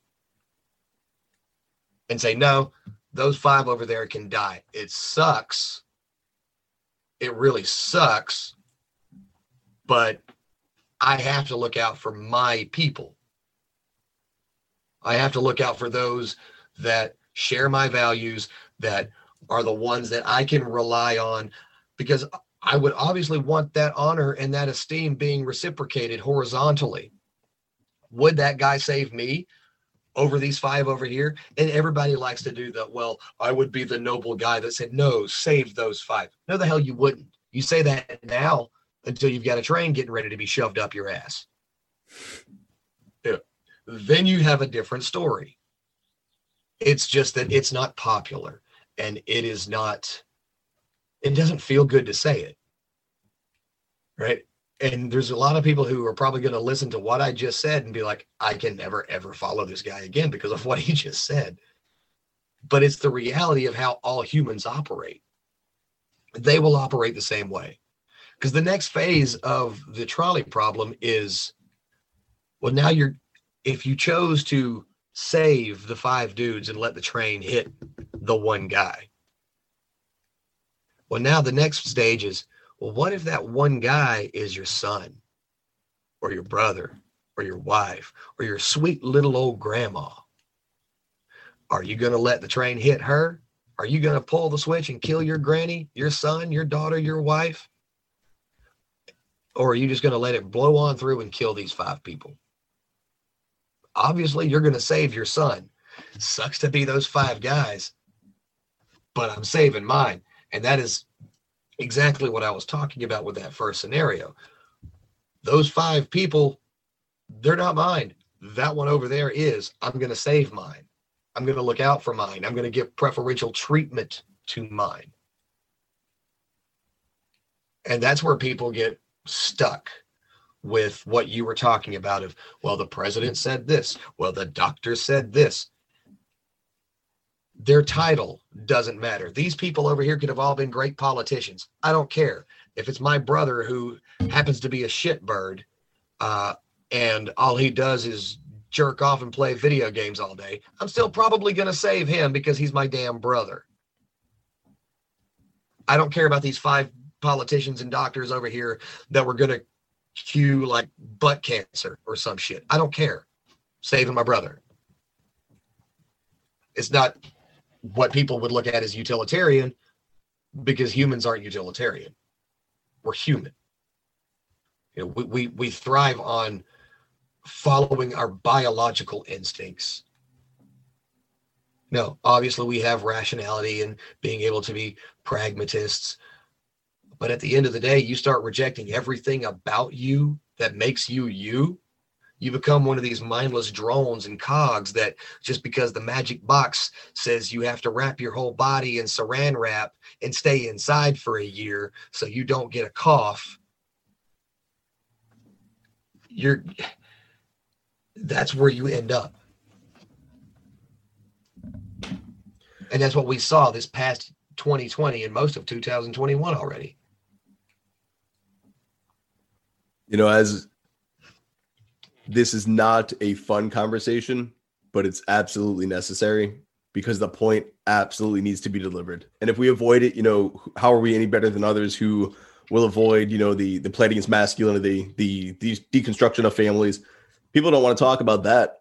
they certainly don't want to talk about this, but it's still necessary. And it's still, that's why I run this podcast the way I do. You know, I watched your live stream yesterday with Will, Ren of Men, and Will Spencer. I couldn't think of his last name. Thank you. Will Spencer. And you guys broke down several aspects of being a man, you know, thriving in the modern world, still hanging on to what some view as primal, you know, instincts and primal codes, you know, and it's crazy to think that we can sort of outwire or update ourselves from who we actually are. Like, oh, there's something wrong with you, Jeff. You just need an update. You need to update yourself to version 20.21. No, there's nothing wrong with me. There's nothing wrong with you. You know, this conversation needs to be had because this is the world we're living in. These are the rules. These are the things that are going on. And what's interesting is I recently did a podcast with Phil Foster, mutual acquaintance of ours, FOE man. And in it, we were talking about judgment and how, you know, he's in the fitness realm. He's supplements, training, all of it. And he was talking about how people will judge you off your appearance, off your lack of mass, or, you know, the mass that you carry, the strength, how do you look? People are going to judge that. And we need to stop saying that's a bad thing, because that's a good thing. You know, our eyes, that's one of our greatest senses. We observe, we're always judging. We're judging the food. We're judging our materials. We're judging each other right now through body language. You know, there's so much to judging and how it's good for you that the demonization of it is causing people to repress one of their greatest strengths. You know, when you can judge someone, you can tell that person makes choices that align with a healthy body. That probably means they care about things or have discipline. You know, when you can judge someone, you're able to put them into sort of a box in your mind. And that's a person who's good at this. That's a person I can call on or count on for that. These things that will help you elevate yourself. If you never judge, you got to stop being surprised when you find yourself being compromised or placed in situations where you're not on the strongest foundation, you know, and that plays really well to chapter 6, you know, which is structural integrity. You know, you directly, and I fucking love it, man. Like, I'm a huge fan of this book and yours, obviously, but I fucking love the way you very directly say the thing nobody wants to talk about, which is, I think the exact quote was, "The empire has no need for the independent masculine man." When I read that, I put the book down. I was like, God damn it. I'm not good for society. Like, I'm not good for the people that they want lined up doing these mass things. My friends are horrible for this plan they're trying to implement. We are not what they want. And yet that's what we're trying to build. And that's what we're trying to help others wake up to. So could you speak to the lack of necessity, or how the empire does not need the independent minded individual? And then we can sort of play into the white horse, dark horse of the chariot. Well, yesterday, you know, on the live stream, when I was talking to Will, one of the things that we were talking about was, if you get a group of guys all together and these guys start to form relationships, bonds of brotherhood, friendship, whatever you want to call it, they're immediately going to become more loyal to each other, because that's just the way we biologically are, than they are to these people over here they've never done these things with or interacted with, or even the country. You know, one of the worst things that ever happened to men was when relationships between men, you know, started becoming the butt of a joke, especially with when homosexuality became a little more mainstream, and you had the guys who were just used to go out and hang with the bros. I mean, look at the movie Rocky, right? No, it was Rocky 2. It was Rocky 2. Rocky's wearing the short shorts. Apollo's wearing the short shorts. They got the crop tops on. They're jogging through the ocean, and then they wrap each other up in a big hug. You look at that through a lens of today, and someone's going, "Man, that's pretty gay." No, it wasn't. It's two brothers, right, that have battled in the same arena, and they've spilled each other's blood, and they respect the shit out of each other, that have grown to you, like I'm pointing at you right now, just that feeling that's not even really articulate. You're not even really able to articulate it, right? You'll give that fucker a hug. When people started noticing that, homosexual became more mainstream. It wasn't this dark, scary little thing that, they made illegal and punishable by jail time and death and all this other. And it became mainstream, and people started realizing, well, okay, this is just how some people are, right? And it wasn't as hidden as it was. More and more heterosexual men became very, very afraid of even being thought of as a homosexual, right? Especially right at that crux of, oh, by the way, believe it or not, gay people exist. Ta-da! They didn't want to be associated as one of them, and that, well, you've been spending an awful lot of time with Pete, Jerry. Are you sure you're not? Well, guess what? I ain't hanging out with fucking Pete no more. That's how it happened. And these relationships between men who were nothing more than brothers in arms, and that in a certain way that mattered to them, whether they played ball together or worked the mines together or built bridges together, fought in a war together, the closeness and the intimacy in that relationship was then obviously looked at in a different way when people started throwing fingers out about that, well, homosexuality is bad and this and that and the other. And then you had the insecure men who didn't want to go against the social status quo and be even associated with that sort of thing. And it just developed from there. Even today, people see you and I palling back and forth. Zach and Jeff have a bromance going on.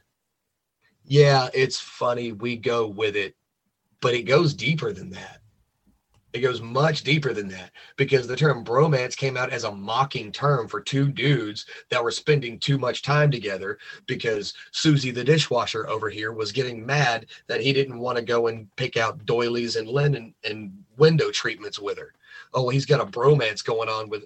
No, he has a brotherhood that he wants to be a part of and show that his men that he has in his circle, that he still honors them and he still attributes himself to being one of them. But it came out as a mocking and derogatory statement. That's why the empire does not need the independent masculine man, because the independent masculine man is also intradependent on his tribe of other independent-minded masculine men. And he's going to be more loyal to them than he is anybody else. It's put in the most simple terms, it's the bros before hoes thing, right? If America needs my help right now, but you need my help too, America's coming second, Zach. And that's where it is.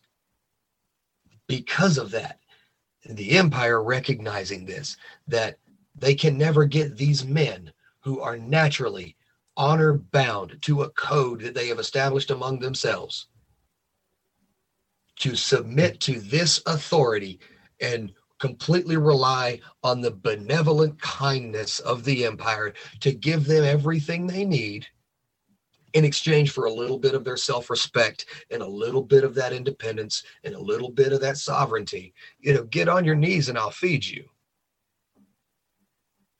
They can't get that kind of compliance from a guy who's got bros that will back him up. Nah, bro. You don't know how to hunt? I know how to hunt. You'll never go hungry. Oh, the government said you're not allowed to go into the stores anymore because you don't want an experimental vaccine shoved up your ass? Cool, don't worry. My wife's got a medical condition. She'll do all the shopping for both families. They don't want that kind of loyalty. They want everyone to be isolated to where they have to depend on them. And that's why they've got no need for men like you. They've got no need for men like me. They've got no need for the men of the Fraternity of Excellence or any of the other groups out there like Jack Murphy's Liminal Order. They don't have any need for those kind of men, because those kind of men are the very thing that throw a monkey in the wrench for their entire plan of, you need us, we don't need you. So get on your knees and do what we say. I'm going to drive this a little bit further with the perimeter. You've been living in this world. The next book's coming out soon, I hope, as someone banging on the door waiting to get my next copy. You wrote a book called The Perimeter. I don't want to go too deep into exactly that, specifically to this conversation on men needing this sense of connection and this sense of brotherhood, and the empire working as best it can to compromise that and to prevent it from occurring. how can we best expand the perimeter to bring those men in who need this more than ever? But right now they're still caught in the machine. They're still a cog. Well, the funny thing is, the world that you and I live in now, that you've been living in for much longer than I have, I didn't learn about it until 2019 when I got a Twitter account. Really, there's dudes like this out here. There's dudes that write about masculinity. There's dudes that talk about being a better man, a better husband, a better father.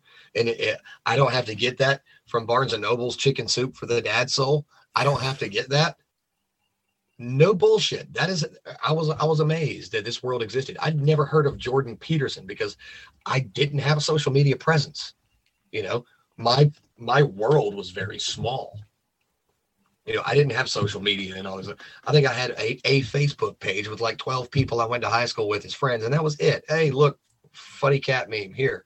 That was the end of social media for me. I never went further than that because I just didn't have a need for it until I was starting a company and running a business. And I realized, man, there's a whole bunch of stuff I didn't even know. I was basically like a dinosaur, right? I was the boomer that's just mad because he can't figure out how to use the chip reader, right? That was me. When I got on. But there's more people out there that are like that now, right? There's people out there right now who've never heard of the Family Alpha. There's people out there who've never heard of Jordan Peterson. There's people out there who've never heard of Jocko Willink, and he's definitely more popular than either of us. You know, they're more popular than Jack Donovan, who, when we were in Florida, some dude slammed on the brakes in the middle of the damn street. That will never not be a cool story. That will never not be a cool story, right? A random human slams on the brakes in the middle of the friggin' highway and starts talking to Jack because, hey, I love your work. There's people out there who've never heard of him. The only way, I mean, we have our own echo chambers, right? You know, we've got the FOE. Well, what if the men of the FOE only talked about becoming a better man, a better father, a better husband, better at business, better at fitness, better at life with the men of the FOE, and we never brought in new members? Well, then we're going to be a really badass but really small tribe, right? Now, we don't need to make the tribe super huge, but what we do need to do is tell everybody out here so that we don't eventually just be the only ones like ourselves. We become this fringe culture of, really, men acting like men? That is so 100 years ago. We don't become that. We have to take the message out, which is why you do what you do, which is why I do what I do. That's why I write. Some random dude that has never heard of being a man, being good at being a man, who's never heard, or who thinks that honor is some concept found in a book or a movie. They're going to read my work. They're going to read your work, or Jack Donovan's work, or Jack Murphy's work, or Tanner Guzzi's work, or Jordan Peterson, Jocko Willink. They're going to read their work and their books and go, holy shit. And it's going to change their life. There's tons of people out there that are one book, one podcast, one YouTube video, one tweet, one Facebook post, one blog post away from having their eyes open to a world they didn't even know existed. If we just stay within these little circles, well, we're not going to go out and we're not going to say what we want to say too loud, because the people over here that are not members of our tribe are going to get offended, and then they're going to yell at us and they're going to start cussing. Bitch, block them and then keep talking, because the next guy might need to hear it. The guy behind him might need to hear it. But people become cowards, and the perimeter's a great thing. You definitely want to build these border walls and fires around your people to make sure that this modernity and the death cult of modern society doesn't come in and start stripping everything from you. And all of a sudden, the people you cared about are looking around saying nothing means anything. So we might as well just become fat, porno-loving slobs and not give a crap about how our kids are raised and not give a crap about the men and women our kids become. You definitely need to protect against those things. But there's more to the perimeter than just defending it. You have to expand it. There's an entire world out there that hasn't had a light cast on it yet. And unless you want to be the only little dot in the dark, the little dot of light right there in the dark, you don't want that. because eventually that's going to get extinguished and overrun because there will be no way to defend it. You're going to have to leave those perimeters carrying a little bit of that light with you, lighting the torch off of that freaking perimeter fire and walking out there into the darkness and setting up a damn outpost and recruiting members to man it. Guys, now you're over here. Now you're over here. Think of it like you have the FOE here, the liminal order here, the Order of Man and the Iron Council over here. They're just outposts from the one big main idea. Whoever the father, who we could consider the proto-masculine group, right? I guess we could call that men. But there's these outposts around it that defend it, that go a little bit further and build more outposts and spread messages. It's evangelism, but for the soul. And not so much on a spiritual side, but for the masculine soul. It's evangelism for thumos. And that's what we have to do. We have to evangelize. We have to spread the message of what it means to be a good man, a good husband, a good father, a provider, a protector, a presider. We have to do those things, because if we don't, eventually the idea of it all is going to die because we never gave it to anybody else to carry on. We frequently have these conversations, and I don't think the listeners understand how serious this goes, how deep this goes, and why we do what we do. I think that was a great, you pulled the curtain back a little bit for people to see what it is that has the fuel, why we keep showing up and doing what we do. And I do want to push it a little bit further. That's why we're here. That's why we're spreading. It was a great rant, man. But more so than that was from the soul. And when it comes to the perimeter and expanding it, which is something that's weighing on me, not weighing on me, but it's something that I'm thinking of more than I used to. I've been listening to a lot of the live streams you've been doing, a lot of the content you've been dropping, and it sort of has me seeing my role in this. I fully understand what I'm doing and why I'm doing what I do, but the importance of going further and continuing it forward. It's not just cool, I get to podcast for a living. It's so much more. It's so much grander. The men who are waking up, the families that are changing, but there's always the ones that come into this and it almost doubles them down into the opposite direction, if you will. Not that they're darker. They're by the light. They see the reality for what it is, but then they sort of shut down with anger. And anger is okay. I've been an angry individual, and that anger fueled me to become the best individual I could be. So I'm not demonizing anger here, but what I'm saying is they get stuck with that anger.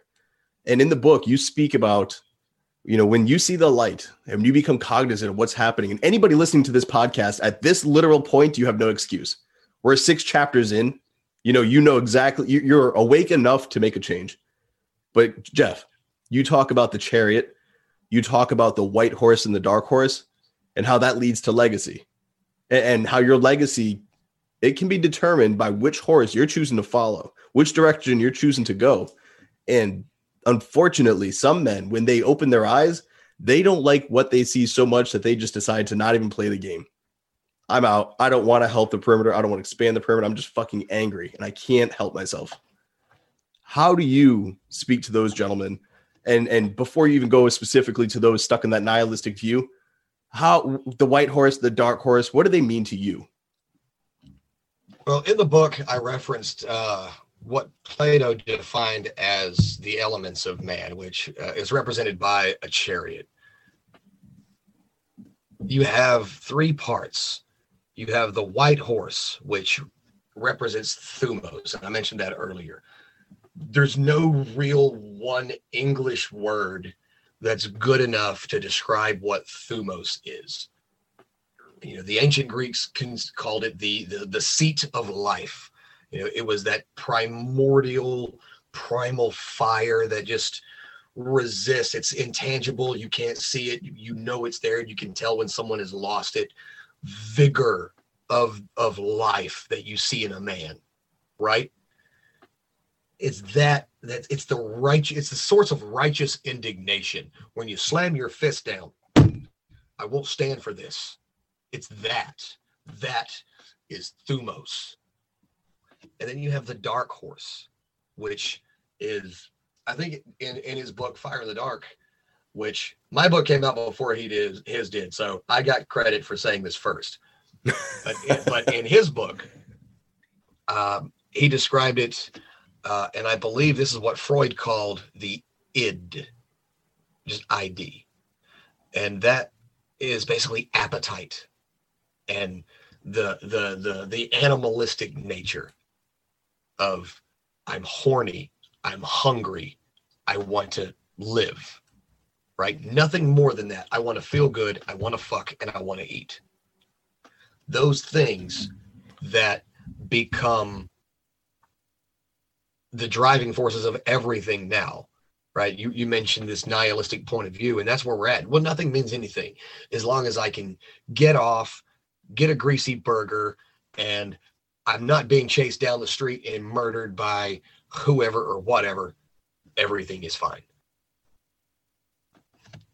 That is the attitude of the dark horse. That dark horse is chaos. That dark horse is that one thing in you, in me, in every other man out there that needs to be balanced by the white horse. Because that dark horse will pull you right off a cliff.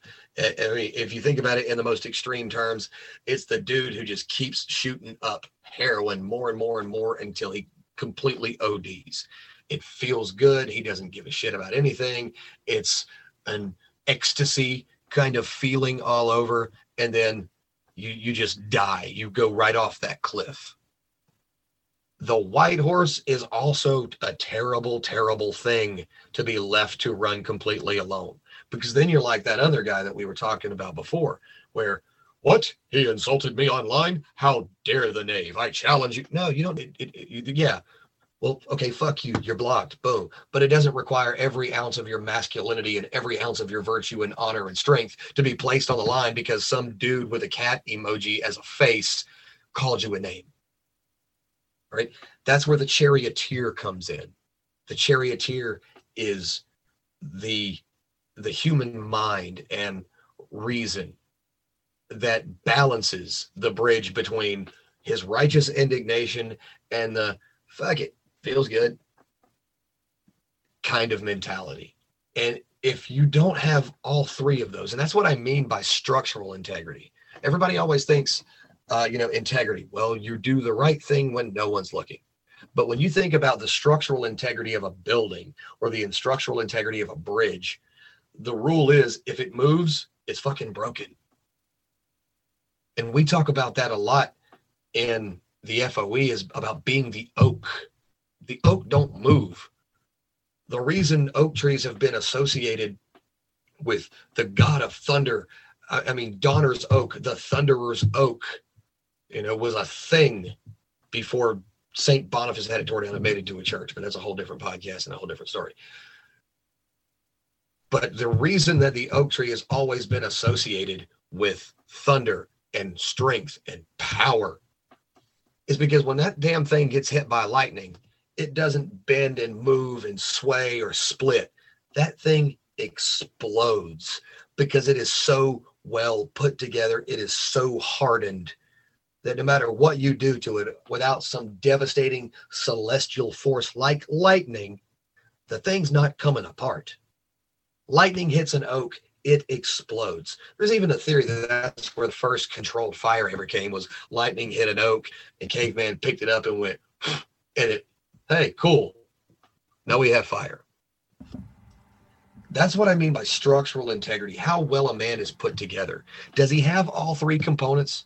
Does he know himself enough to say, yeah, I'm going to live and I'm going to enjoy the fine dining and the nice clothes and the nice house and the comforts of everything that I have worked for, while also maintaining a hard line on his honor and his self-respect and the honor he shows to his peers and his tribe, and then being able to discern between the two of them.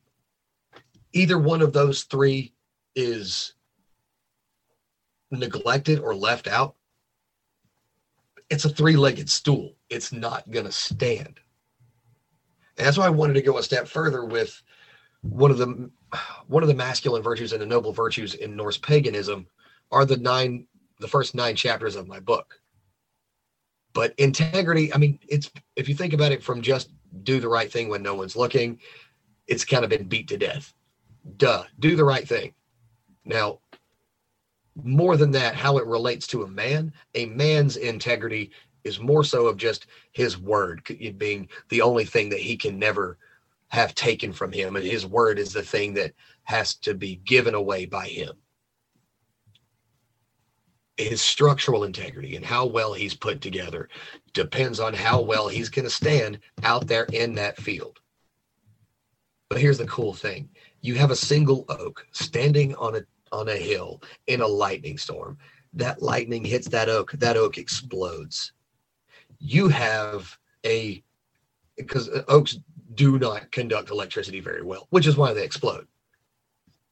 You have a grove of oaks on this hill. Lightning can strike all damn day. You're going to get some debris. You're going to get maybe a lucky hit. But in all likelihood, that grove will survive that storm because it's standing together. And using the oak's imagery as being the most well put together and most structurally integritous thing on that damn hill, you put all those things together, all a group of well put together men possessing all of their elements and in complete knowledge and control of every part of their being, it's hard to take them down. And that's why the empire doesn't want that to happen. That's why the empire does not want the upright man. And I talk about this in my new book, The Perimeter. The empire does not want the upright man to become the upright men. It's very well said. Again, the imagery can't be beat. You need to make movies, dude. Just capturing, I can see it. I see what you're saying, and it just makes it even more powerful. For those listening, it's important that you remember this is all done through action. You can get, I'm the oak, but are you? When times get hard, do you run or do you stand your ground? When COVID came, what did you do? Did you scatter? Did you hide? Did you live with extreme scarcity? Or did you say, finally, the fight's here. I've been prepping for this. Let's do it. And jump in the ring with a smile on your face, living abundantly when the whole world lost its mind. I think a lot of men learned a lot about themselves this year, but it was through action. Action defines that. Action makes you the oak and it makes you the rock in all areas. You're an excellent man. And if I were to say, hey, I see the videos on Instagram. I see you working out. All right, cool. I see this dude publishing books. That's excellent. Professionally, you're crushing it. Physically strong. What a lot of people don't see, but I have the privilege to see, the interactions with your family, the engagements with your children, having a good time with your wife. Very few men can be who they are online with their family in a public setting in front of other men. When you talk about the oak and rock, that jumped out to me for the sake that my wife recently had shoulder surgery. First time she ever went down through anesthesia. And when she woke up, the first thing she said is, where's my husband? And I was like, damn, 18 years together. The first thought after coming out back into the world, where's Zach? That's the type of men. That's who you want to be in other people's lives. Your friends' lives included. Shit's hitting the fan. Who can I talk to? Who should I call? Who will answer the phone? So when you go to that point and you reach the ground to where you're like, that's the guy. That's when you're the oak. It's easy up here to tell yourself you are, but you have to live it. Your actions you have to embody those values that you're sharing. In this, again, going to chapter 7, we're talking about determination. I think, and I've spent a lot of thoughts on this because when I read it again, another point in the book where I put it down on my flight, I kind of just stared at the seat in front of me. When you said that many of us who have this old school soul, we're aligned with old school honor, we're aligned with these quote unquote old school lessons of the hard knocks that our grandfathers lived. We like that shit. I like being outdoors. I don't like sitting in front of a TV. I'm able to have this podcast with you, but dude, if you want to go hiking and just sit in the freaking middle of the woods, I want to do that too. And I'd rather do that and have this conversation there. That's sort of where I go, but I've got that sense of determination. Many men, and in the book you say, they feel as though they were born too late to explore the world and they were born too early to explore the universe. And now all they can do is impart their will on the world they have today. And that right there, I think, speaks to the greatest calling of men. When they talk about action, look, dude, you're most likely not going to be Rambo. In the book, you say you're probably not going to go out in a blaze of glory like the Berserker on the bridge or fighting off a horde of Mongolians. Maybe. And for your sake, I hope so. Go out good. Have that honorable death. but I doubt it. let's You know, do this. I doubt it a lot with the world we're living in today. So what we are presented with, and the choice we do have, is to not give up, but to rather, all right, I don't have seas to cross to find new countries, and I'm not going to balance an interplanetary system. So what am I going to do? I'm going to make the motherfucking world I'm immersed in mine. And that's the world I'm going to impart. And it's weird how you and I have such a different universe and world we live in compared to many of our contemporaries. Not our peers. Our peers are also crafting themselves in a great way. But a lot of people our age are in a world that we cannot relate to and we do not understand. Happy wife, happy life. Oh, my job's got me by the balls. All these things. And I'm like, that is not my fucking life experience because of the actions I've taken. So when you were writing this chapter, what did you have in mind when it comes to determination, and why that word? Well, like I said before, the first 9 chapters of the book, because there's only 10 chapters, it's very short. The first 9 chapters of the book are the 9 noble virtues of Norse paganism. Determination is one of those things that we look at and go, well, he's very determined. He was not going to let anything stop him. But there's another definition. There's the scientific determination. There's the analytical determination. If you look right here on my wall, I've got Ernest Shackleton's ship, the Endurance, trapped in the ice, 1915. I've got July 21st, front page, 1969, man walks on the moon. Exploring the world and exploring space to an extent, right? And he got as far as we could possibly go with actual humans. Neil did. Good job, bud. But it's going to be a while before I could follow in those two footsteps. And I'm way too far ahead to follow in Ernest Shackleton's footsteps.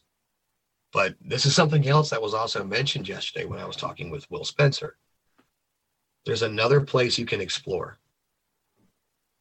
It's here. It's here. Inside you. That is the unknown and untamed and wild landscape for every man. It's within himself. Determination means coming to a conclusion. You have to, have you been determined by yourself, by your peers, to be a man? By their definition of man. And I don't mean you just got, twigs and giggleberries. I mean, are you what I would call a man's man, a man? Have you been determined as one? I determined this to be a bed by the way it looked. I determined this. I determined him, you, that guy over there.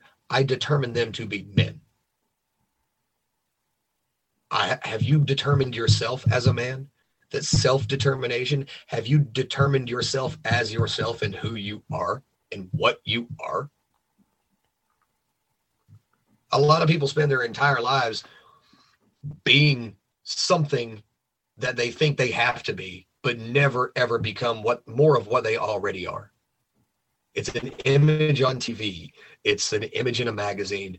It's a lyric in a song or something from a play or a movie or a book they read. It's some imaginary, intangible thing that's just, it's a concept. Yeah. Of course I can do what Rambo does. I don't even know why they're making a big deal. I would have knocked Conor McGregor out, he said from his couch. It's that thing. Have you been determined to be what you say you are? Have you even determined what the hell you are to begin with? Or are you just going through and living as what they say you are?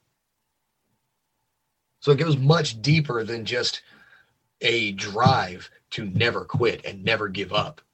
It's a quest to figure out just what the hell you are. Because a lot of people don't even know what the hell they are.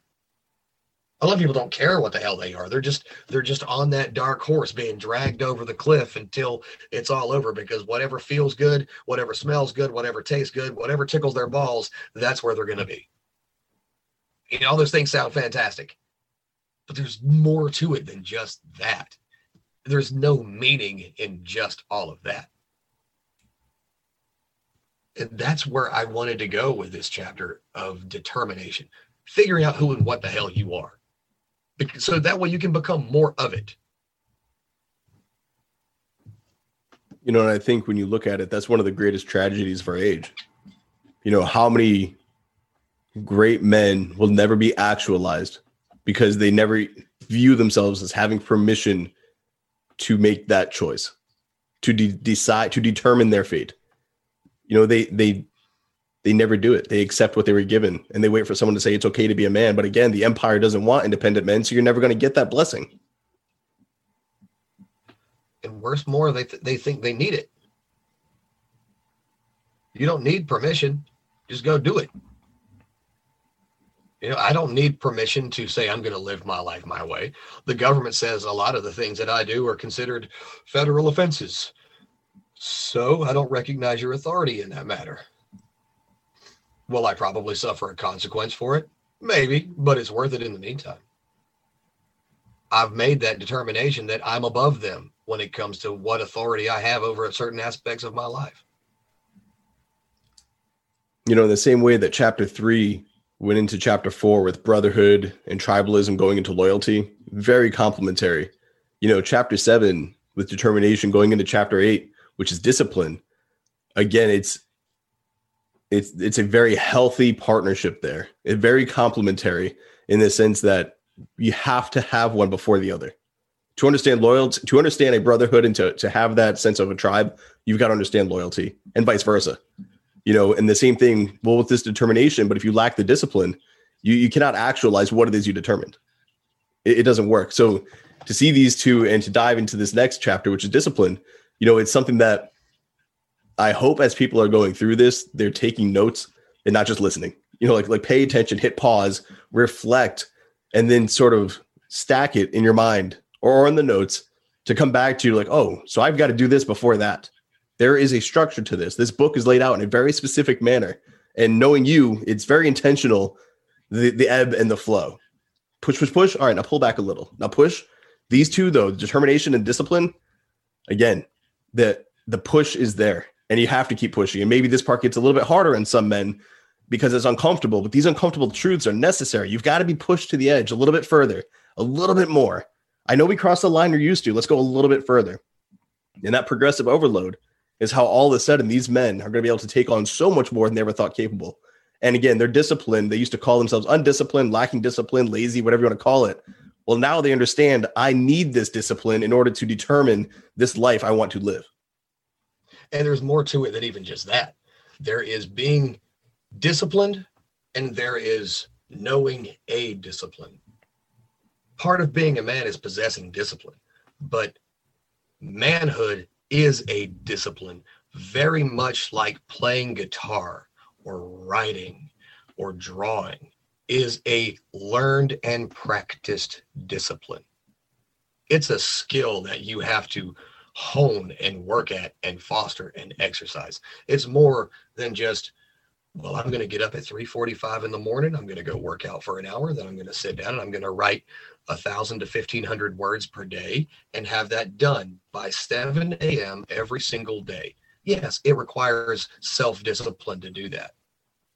But the act of being a man, the act of living as a man, it's a discipline. Knowing how to play the piano means you learned a specific discipline. Knowing how to be a man and behave as a man and walk as a man and talk as a man and interact with other men as a man is a discipline. And the only way you get that is when we take it all the way full circle.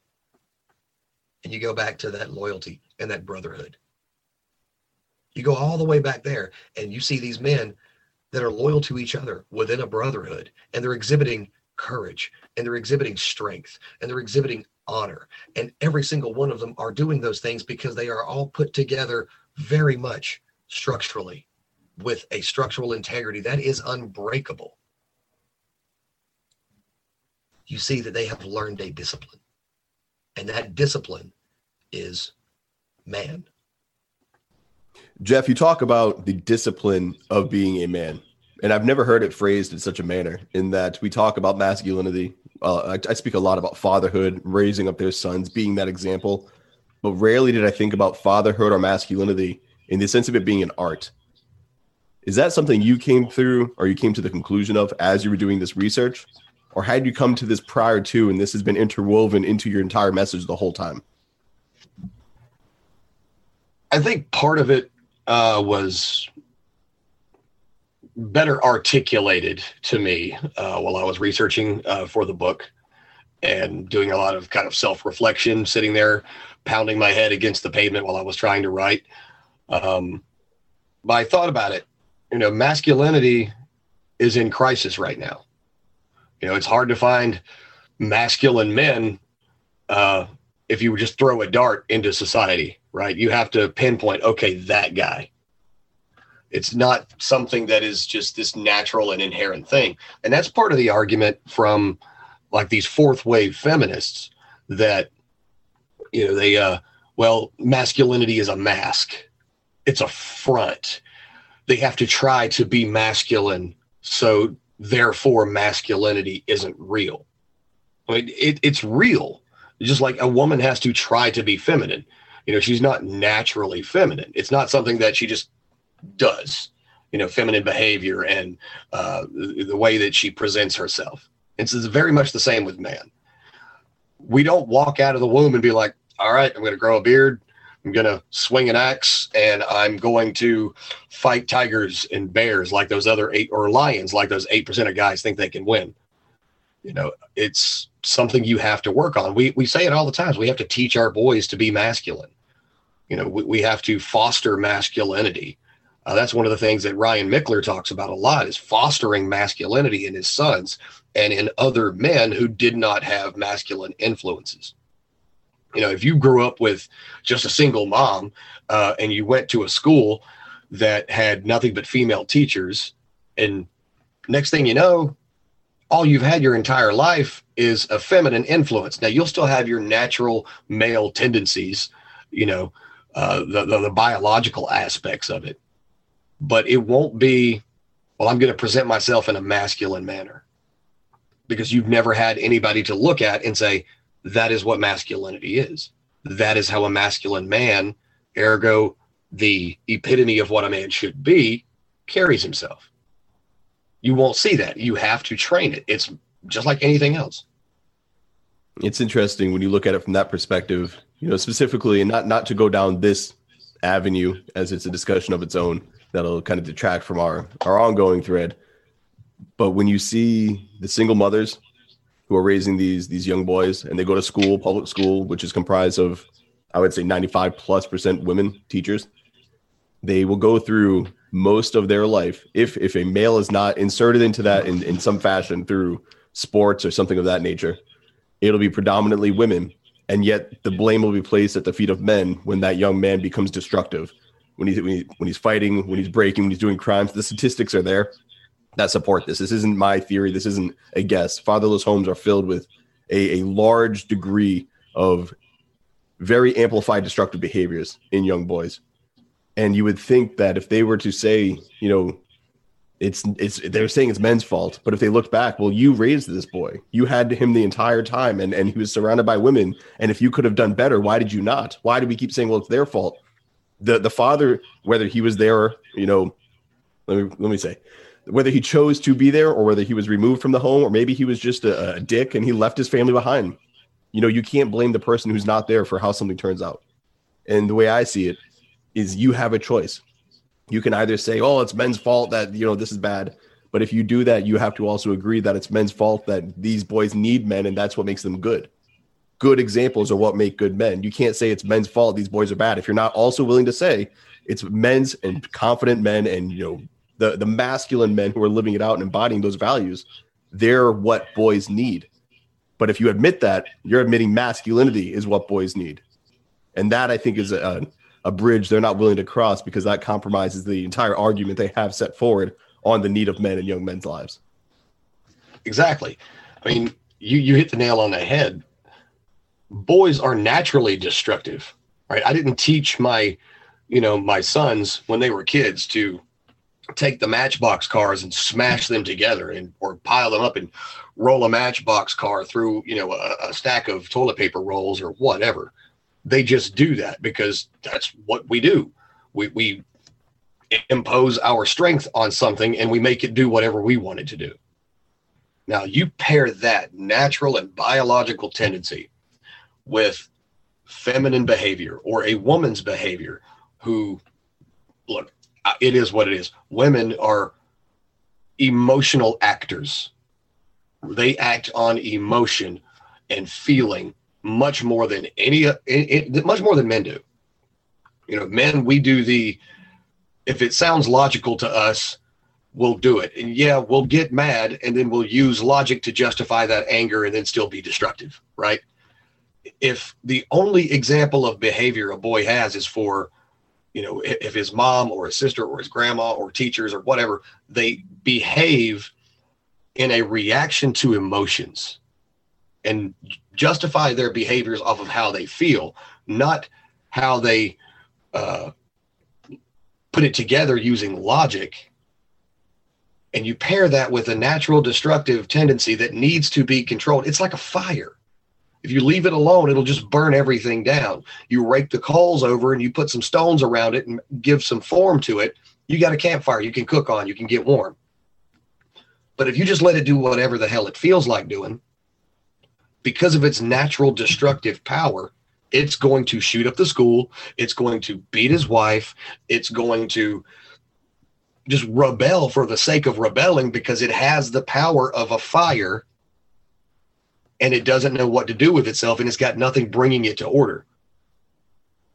And it just is what it is. There's nobody out there that's ever lived with a woman that can't acknowledge this. There's no women that can't be honest with themselves and not acknowledge this. They are reactive. They are emotional. And that is what we love about them because they are everything that we're not. They complete the other half of the circle and we're complementary to each other in that way. But you can't take our natural tendencies and what is like hardwired into our DNA and through millions of years of evolution of having to hunt and kill and fight and break and say, now you can be this reactive emotional thing and expect everything to turn out right. There needs to be an example of somebody else who has that exact same, the exact same fire, the exact same, energy and potential for destruction, who figured out how to keep it under control and says, no, this works better so that you don't end up, jacked up later on in life. Do what I do. Well, that example of control and that term you use there, control, when you go to an MMA gym, any martial arts gym, you're walking into a place of combat, yet you will not find more control or order anywhere else. And why is that? Because there is an example of you're not just here to throw a punch, you're going to throw the right punch, and we're going to train how to throw that punch. You're not just going to learn these skills, you're going to learn when to use these skills, the proper time to unleash all these lessons you've learned. And if you make a mistake, you will be beaten. If you get out of line, you will fall into order. And that is controlling the fire. A lot of men have found salvation through that because of the single moms, because of the large repression of masculinity where they're holding in all that anger, that raw energy of what a man is, that fire, if you will. They can go somewhere, they can release it in a controlled manner. And when you go back to the discipline of being a man, I couldn't help but think of all the jiu-jitsu guys, all the karate guys, all the Muay Thai, the judo guys, the UFC guys, through all these things. Watching my son go through boxing, he carries himself better because he's been punched in the face. And now he's not going to go and randomly punch people in the face because he understands and respects the punch because a man who harnessed that control and power showed him what right looked like. You don't just go swinging. If you fight, you're going to fight all the way. But you shouldn't be going all the way in all the time. You need to pick and choose these battles. And it's as much of a mental game as it is physical. So in that, with your discipline of it being, masculinity being an art, it coincides so well with the art of painting, with the art of, combat sports, with many other arts out there, in that it takes a lot of work. You don't just raise a son and say, hey, you're 18, you're a man now. You put in fucking 18 years of reps before they hit that quote unquote threshold of being a man, which we've decided is 18. It comes well before then. But if you had to pick a number, that's the number most people go with. That's not like an accident. You don't magically find success or accidentally raise a good kid. You put in the reps every single day. And again, it's just like the people who train. You trained this morning. I saw your tweet about, hitting the upper body, getting the lats and the shoulders. That the success you're having, the growth, people calling you and saying you're on steroids, that's not like magic that you just showed up and it happened. That's fucking hard work that people love to write off with stupid shit like, oh, you're on steroids. Or if you raise your children, your sons and your daughter, oh, they're just good kids. No, they had great parenting. No, you're not on fucking steroids. You've worked your ass off. You share the videos, which makes me laugh. But again, separate discussion. But all of it ties together so well into this being an art, into it being a discipline.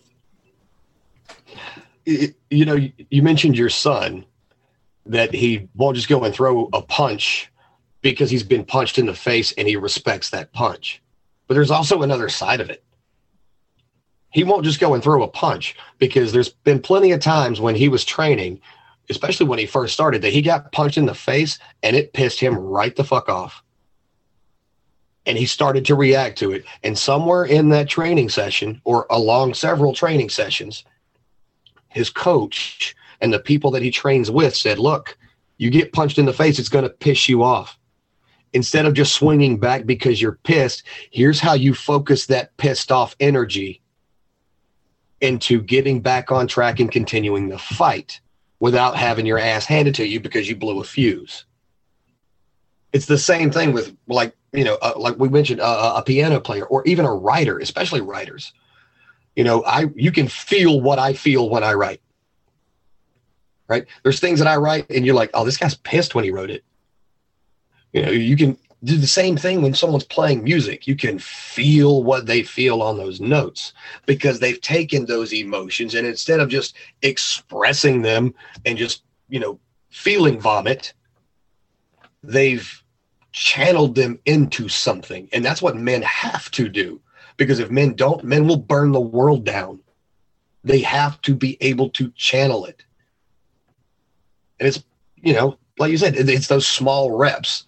And I'll admit, I like being accused of being on steroids. It's like the greatest compliment ever for someone who lifts. Was it Mark Lobliner? Or I don't know how to say his last name, but he said he gets Lobliner. Lobliner. Yeah. When people don't accuse him, he gets mad. Yeah. He said, I would get accused of not being. I'd get mad if I wasn't accused of it. Yeah. That's great. But no, it's those small reps where you learn, just like you learn the form in lifting. You write more, you get better at writing. You play piano more, you get better at playing the piano. You start acting like a good man, you get better at being a good man. You start acting in a way that makes you good at being a man, you get better at good at being a man. It's those reps, and they build up, and it's channeling all those things that is completely okay, for women to do. I love The Godfather. Women and children can be emotional, men can't. Right? Exactly. They can afford to be hysterical and loose because they're not going to collectively burn the world down. Men have that capacity and we can do it. And not only that, we have people depending on us. So if we do lose that discipline or not engage in practicing and becoming more disciplined at the discipline of being a man, the people counting on us are going to fall. And the world is going to burn to the ground because there'll be nobody to stop us. And in that, it is that simple. The chaos, the capability of destruction, creation, of building, of honing in that art. It sounds this grand scheme. Oh, you're going to take the country down. Like people are going to hear that and bring it to that level. It is that simple. Men, if unharnessed, if they lose their mission, if they have no guidance, it's just raw energy, they become that thing. The only toxic masculinity I will ever admit exists is repressed masculinity. And it is that simple that you need to give these boys an outlet, which I believe ties in so well with chapter 9 of simplicity. And in it, you say, with simplicity comes sovereignty. And dude, that another point in the book where I was like, God damn, there are many times where it's similar to you being accused of being on steroids. I like when people call me a simple man. Zach, you're so simple. Your writing is simple. This is all simple. Yes, it is. And that's how I want it. And that's how I live. I don't want complication. I don't want this super complex web of thinking and interactions and engagement. I have a wife. I have 2 kids. I love to write, and I love to help my fellow men win. That's it. In that, you break it down much further to understanding the simplicity and the building blocks. Could you dive into that? It kind of goes back to the, and I put them in this order specifically, with the structural integrity. That old engineering joke, if it moves, it's broken. That's not supposed to wiggle, duct tape it. It's very much the same thing with simplicity of being a man. We're not that hard to figure out. We need to exert our strength. We have to. It's probably our most primal desire outside of copulating. And there's no moment that you're more animalistic than when you finish with sex. At that point, you're just nothing but a sweaty beast you can't even think at that point. You're a pure animal at that point. It's very simple. It's basic. It's primal. Well, it's the same thing with these building blocks. The more moving parts any plan has, the more likely it is to fall apart. People think these great tacticians had these brilliant interworking plans that look like something out of like an Ocean's movie, right? Those don't work because one tiny thing breaks all of that apart. Trying to overcomplicate being a man will result in destruction. Again, like we talked about it with discipline. The more moving parts that we try to, add to us, well, I'm a man and I have this, and these are all of my biological desires, and these are all of my rationalized thoughts and logic that every man should have, and these are all of my animalistic tendencies that I have. I put them all together. That's enough. Trying to say, well, I'm also this and I'm also that, or I also want to be less of a man but more of a man, but I want to redefine this part of it to mean this.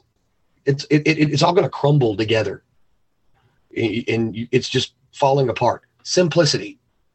I get accused of the same thing. Well, you live a very simple life. All these other guys have, the supercars, and they travel the world, and like I live in a town of about 1,000 people in a house that was built in the 40s. And I have a wife, I have my kids, I write, I record, and then I go and freak out the neighbors kneeling in between 2 big flames on the patio. It's that simple. People have gotten to this point, especially with the modern man. We're captivated by this little tool that we have, the smartphone. We're captivated by that. It's you can do anything with it. You can use your iPhone app to, check out x-rays or monitor your heart. And we think just because the world outside is becoming more integrated and more advanced that we need to do the same thing. As men, we are advanced as far as nature intended us to advance. What we need to stop doing is trying to be more of what the world is becoming and be more of the thing that we keep trying to hide from, which is what we are.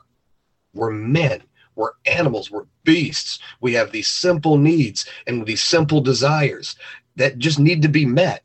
And if we start just meeting those simple basic needs, it'll work just like getting the fundamentals down of any other skill. You get the fundamentals down, you can become the master. You can become a master of being a man if you just learn the basic and the simple steps that men need to follow to be a man. Some of the best hitters in baseball still hit off the tee. And that's something I have to remind my son every time he wants to go like the pitching machine or have me throw. I'm like, no, we do tee work first. You always strengthen that fundamental, just getting the nice swing. And that goes from now until you stop playing this sport, whenever that may be. The same thing with being a man. Stay true to your word. That's like hitting off the tee. Start there. you know, AJ Cortez and I have a lot in common when it comes to our view on talking and answering the DMs. You know, I receive a DM or an email literally every single day, at least one, asking questions. There are many different variations of what I'm getting. But my inbox, probably by the time we're done with this podcast, somebody will be asking me, what should I do with my wife? What should I do with my kids? How should I do X, Y, Z? And every single time, what do you want to do? Well, just go do what you want to do. Start the process of getting to where you want to go. You do not need my permission to succeed. You do not need my permission to change your course, to start your workout, to start eating differently. There's no need to complicate this or to put many, many steps in the way. Just go do the thing. And that, I mean, again, going back to hitting off the tee, men act. And then you watch what happens. You see the consequences of your actions. You own them. And for better or worse, you adjust and you go again. And you do it again. And the guys who I believe are stuck in that rut, or maybe listening to this, going through your book, and they're like, well, I've tried so many things. Yeah, but you didn't stick with any of them. And you're never reaching the top of the mountain if you make it up a quarter way and then you start over. And then you go halfway and you start over. Then an eighth of the way and you start over. You don't finish anything if you're always starting it over. Go to the top. Stay the course. See it all the way through. Not what does 6 days of workouts look like, but what does 6 months look like? What does 6 years look like of consistent workouts and being true to your word, staying to your budget, whatever it may be? You know, you didn't accident. We were talking before this. You passed me on Twitter followers. You know, I remember when you first started with Rugged Legacy, you hit me up on the logo. You know, I had probably 20,000 more people than you. Hey, what's up, man? We're just talking. What do you think about this? I like that one. Go check this out. Follow it up. All of a sudden, you're an FOE. We're mixing it up. All of a sudden, you know, running podcasts and doing this. You stayed the course. And at no point were you saying, hey, Zach, can I get permission to go and follow my dream? Can I have permission to go be successful? You kept doing the fundamentals, you know, and for me to watch this grow, dude, I could not be happier. It is the coolest thing because that's when you win, I win. You know, we've already addressed that. It's fucking awesome, man. So I'm like cheerleading. Yeah, we won. Like, what the fuck do you mean we, motherfucker? Like, that came from consistency. It came from showing up. And it was the simplicity of it that allowed you to just go forward. You know, high speed, low drag. You just went and did the thing. And I think that's the best example for other men, is just to look at what the men are doing and stop trying to ask for permission to do it. Just go do what they're doing. They're living on their terms, and it's coming with great success. Everybody wants the shortcut and the hack, right? I know when I first started everything, and I remember DMing you. I saw, I don't even know who it was. I think it might have been Ryan Mickler had liked something that you had tweeted out. And I've known about Ryan for about 3-4 years at that point. And then, you know, later he and I, you know, became friends or whatever. And I've had him on my show, and he sent a book to my kid, my oldest, when he turned 18. He sent a copy of his book signed to him. It was pretty cool. But he liked one of your posts, and I went, I don't know who this guy is. And I think back then your profile picture was something like one of your speeches at 21. It was just you on stage. I was like, well, this guy looks kind of important. You know, he's on a stage. There's a screen behind him. There are flags there. Let's see who this guy is. You know, and I clicked on it. I followed you for a couple of days, and you had tweeted, your DMs are open. If you need something, reach out. I could use an opinion on this logo. Hey, he said something. That counts as something. And it just spitballed from there, man. But even then, I was really, really hoping that I would figure out some way to just jettison myself into the stratosphere without having to do all that much effort. I mean, I was Googling hacks for how to grow an audience, how to make your business successful, and all this, that, and the other. And none of them ever worked because they all said the exact same thing. You know, well, buy this program and we'll buy you followers, or what? Okay, I'm not doing that. I'm broke. I just spent all my money on a logo. But It's a good logo, though. Yeah, it was a cool logo. But yeah, I don't do anything special. You know, people ask me all the time, "Oh man, I'm trying to get on your level." Well, you're on my level now. I'm on your level. You know, I just started sooner than you did. We're both on the same level. I write things and I say things, and I make it to a point where other people hear them. And I do that on a daily basis. That's all I do. I don't do anything else. Everybody else is doing the same thing. I just do it all the time. And I picked one thing that was working and kept going at that. I don't have hacks or shortcuts or, the secret kung fu methods of how to do it. I'm just going to keep doing the simple thing over and over and over, hitting off the tee. Because it works. It works. If it works, don't stop doing it. Well, this is working great. Let me go do some random shit over here that probably won't work, but it looks cool. It doesn't have to look cool. Just the hustle doesn't have to be sexy. The hustle just has to produce. And that's all I do. I just do the same thing over and over again. And it's simple because it's the basic fundamentals, and the basic fundamentals of being a man, the basic fundamentals of being a husband, the basic fundamentals of being a father, all those things. They're very simple. They're not easy, but they are simple. It doesn't take 1,000 books and 1,000 podcasts to figure it out, unless you're like me and you and every other man out there who has a tendency to try to look higher up on the mountain for that extra foothold, because we're result and mission driven, right? We base everything off of what we do on the results we get, and the faster we can get results, the better we feel.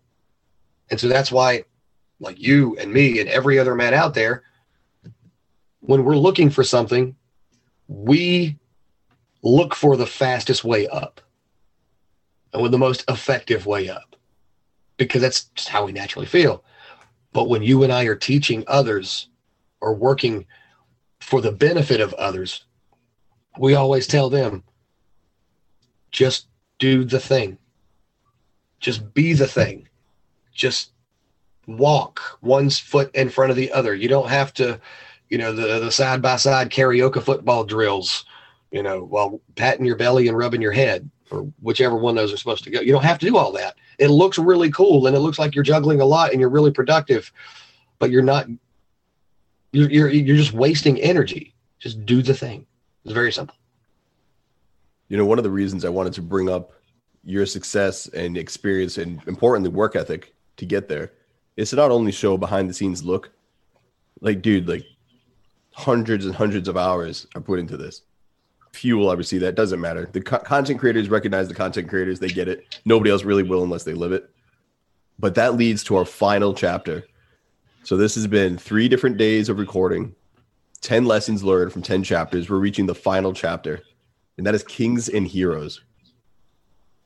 The line that hit, and again, the reason I wanted to bring up your decision to do this is when you said, the time to rise is today, because bad is good and good is silenced. It's dark, man. I get it. For many, it is a dark, dark spot, and they're finding themselves alone. You became a lighthouse.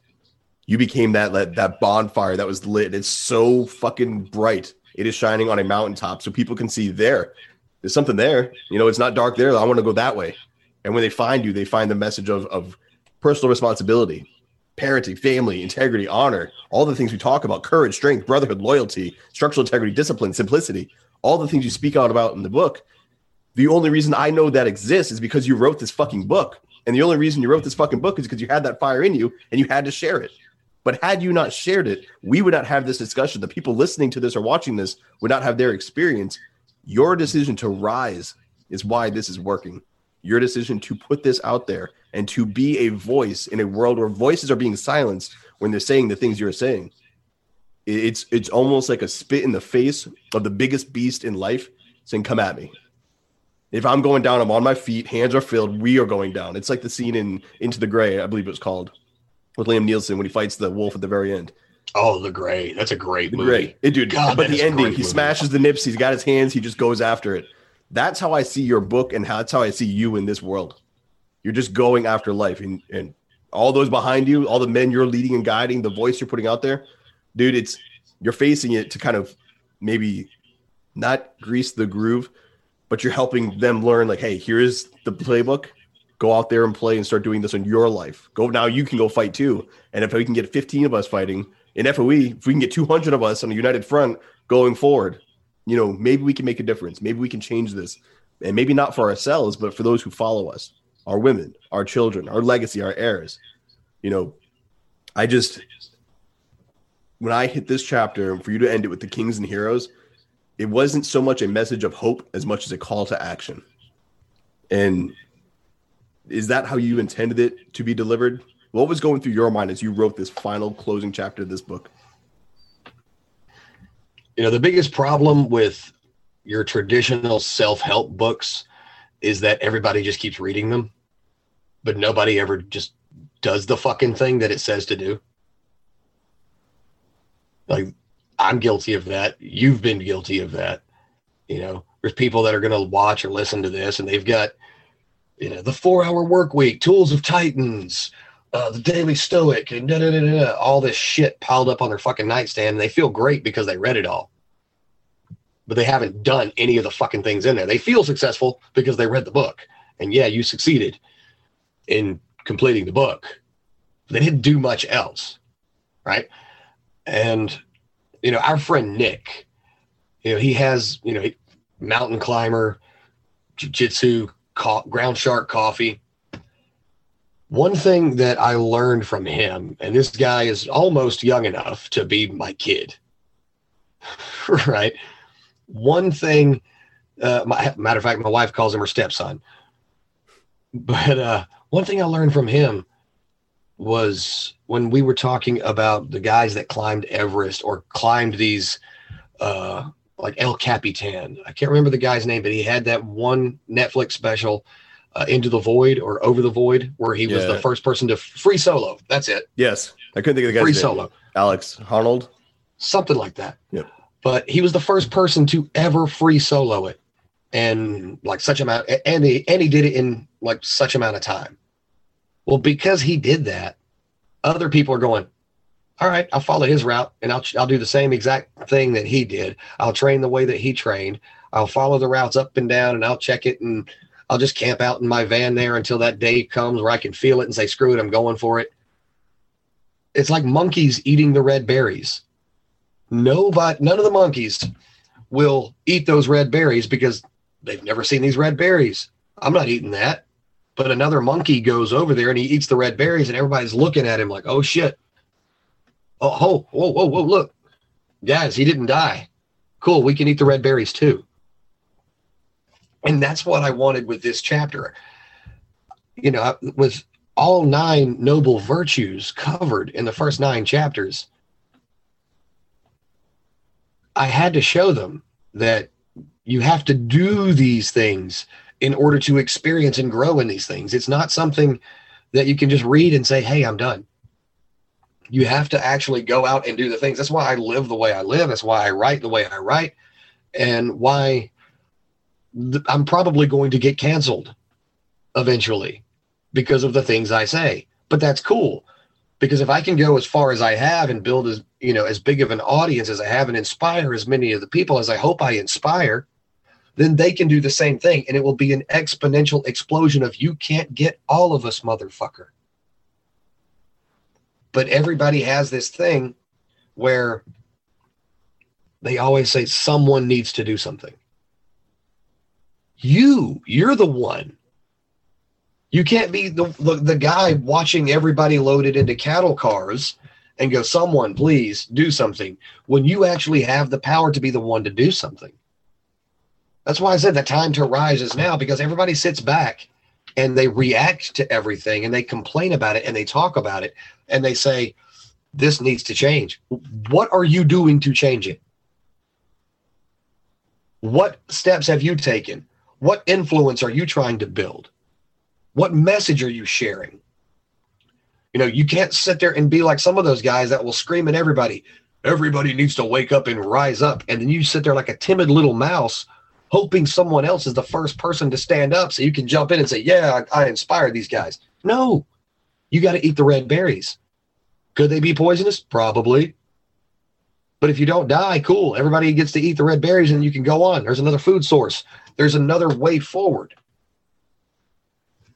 But it's not enough to just say, I'm against, letting transgendered men compete or transgender women. I don't know which one is which. I don't care.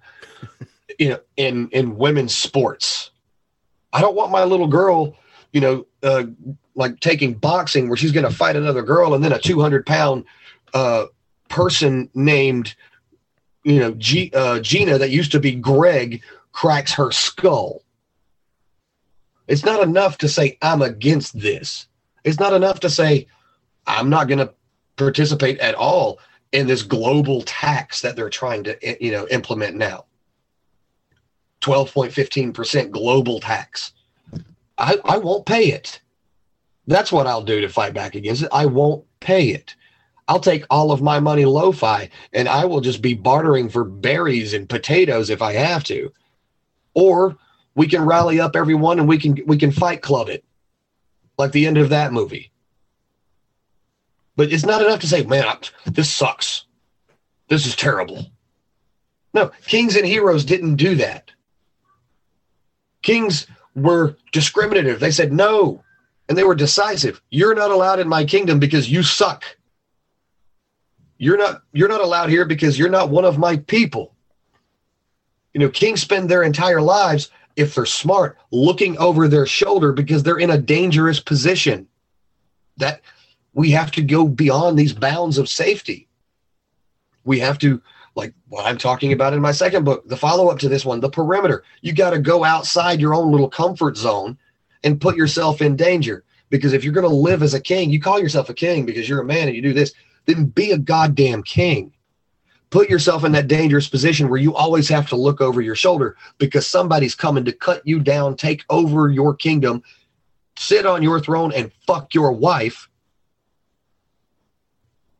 or shut up. It's that simple.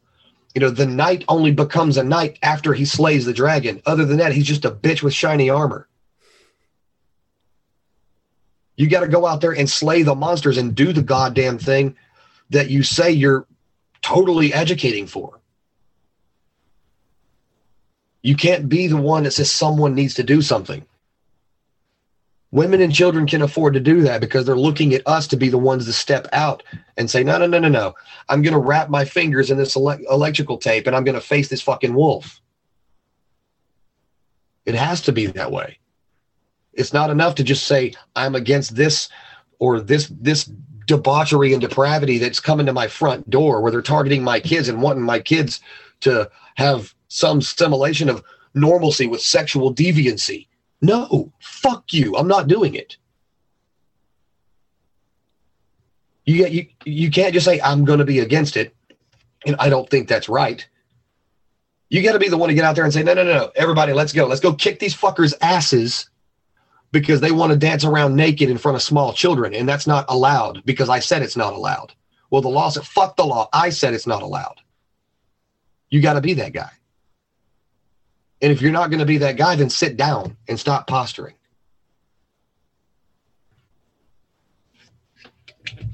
That's well said.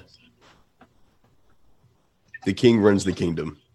You decide the rules, you decide the laws, you decide where you're leading it. The king's also responsible for the kingdom. He says, all right, go build your kingdom by leaving your wife and children behind, taking off. They can figure it out for themselves, but you can go and do that thing you didn't get to do in your past, or because you weren't self-aware enough to achieve those goals or face those things. You weren't smart enough or dad wasn't involved, but you heard a podcast that motivated you. So now you can go back and you can get the women, the supercars, whatever. But your wife and kid, they can just stay home and go hungry. There's more to it, than just the self. And when I looked at it, when I first read Kings and Heroes, I viewed the king as the more patriarch. That's the taking care of the lives you've taken with you. Where I view the hero as the individual slaying the personal demons, the personal battles, fighting those fronts. And man is both. There's a duality there. And I wonder if you agree with that. To me, there's a duality to that in the sense of we talk a lot about the father's shield and spear. You have to be able to hold that newborn baby and rip the throat out of that guy coming in your house. Both. Maybe within minutes of each other. Maybe within seconds of each other. And then the king, that's the one holding the baby. That's the one with the queen. That's the one protecting his fellow men, educating them, rising, getting them, to reach that level where they're self-capable to handling going out and starting their own kingdoms. Whereas the hero, you've got to be able to go slay by yourself. No kingdom, no support, no logistics, no supply. You need to be able to go whether it's going within. Some have to slay some inner demons. Some have to get over their addiction. Some have to get over their past, some of the traumas they faced. Let that shit stop picking at it. Let it heal. Sure, it's a scar, but now it's done. It's not going to get infected anymore. You can go on to the next thing. And for others, it's exterior. You've got to go face that boss who keeps fucking with you and not paying you worth your time. You've got to go out and get that new job. You've got to go out and face the bully at the park for some, the guy who keeps AMOGing you in front of your wife. You need to tell him to shut the fuck up and then take his fucking grill, throw it in your truck and leave. You have to find these different ways to go out and slay these demons. And we do this thing where we go like, oh, he's talking about taking over Citadel and Citibanks and fucking Bank of America. No, dude, we're talking about the dude, your fucking neighbor who keeps fucking throwing his shit in your lawn, but you're afraid to confront him because confrontation makes you sad or scared. No, these are little things. These are everyday things. And I believe a man needs to be both. If you're the hero now, you're kicking ass and you're looking to start that family, you're becoming a king. If you're a king, but you've been so fucking pussified because you started that family and you got weak, you've got to go back to being a hero. You have to dual wield both roles. I put it as kings and heroes, particularly in that order, because everybody likes to see themselves as a king, right? At least men do. I'm the king of my castle. Okay. How did you get that castle? Does anybody ever respect a king that was just born into his role? Or is it more badass if you rebelled against an old empire and you were a hero and everybody looked at you and said, okay, because you led us to this victory, you are our king. You fought for us. You united us. You brought us up and you emboldened us. We would follow you anywhere. So we're going to follow you as our king. But you can't just call yourself a king if you've done nothing heroic. You're a king in name only. And I think Jack Donovan put it best in his book, Fire in the Dark. And he articulated it much better than I will here. The hero, like what we talk about, the shield and the spear. The hero and the king. The king is the spear. The king is the shield. The hero is the spear. The spear, the hero, the man, the mere mortal becomes the hero through heroic action. And heroic action can be defined however. I think it's heroic if there's a single mom out there who managed to raise 6 kids, turn them into good people, and nobody went hungry. That's heroic. Right? Just like the man who lost everything but never stopped and made sure that his family never did without. That's heroic. It made him worthy of being a king. Well, what does a king need? A king needs heroes. You got to do the heroic thing, become the king. And then you have to, as a king, raise other heroes to defend that kingdom. And that's part of being a father. That's part of what we do in the fraternity of excellence. You could say that the guys, the veterans of the fraternity of excellence, are a room full of kings. And the new guys that we bring in, these are the recruits that will become the potential heroes that will morph into kings and then bring in more heroes to further expand the perimeter and expand the kingdom. And sometimes the king has to say, I need to pick the spear back up. I need to have the extension of myself stand beside me, that hero, that spear stand beside me, and we're going to go all do this together. And he's capable of doing that because that's how he became a king in the first place. He wasn't some weak, impotent little thing that was just placed on this pedestal because of a birthright or because, well, I'm the king of my castle just because I married my wife and I paid for the house. You're a king in name only. You ain't done no king shit. You ain't done no hero shit. Why would she look up to you as the king if you're not doing king shit and you didn't do anything to get there? You're king in name only. Why should your kids respect you if you're not respectable? You want your kids to look up to you as an example of what to become, or do you want your kids to look up to you as an example of what not to fucking do ever? If you're going to be a king, you got to be a hero first. Otherwise, you're just a king in name. And you're never going to be a hero bitching and saying, someone please do something, while you clutch your fucking pearls and hope somebody else who's braver than you finally steps up, because you're too afraid of losing status with people you don't give a shit about anyway.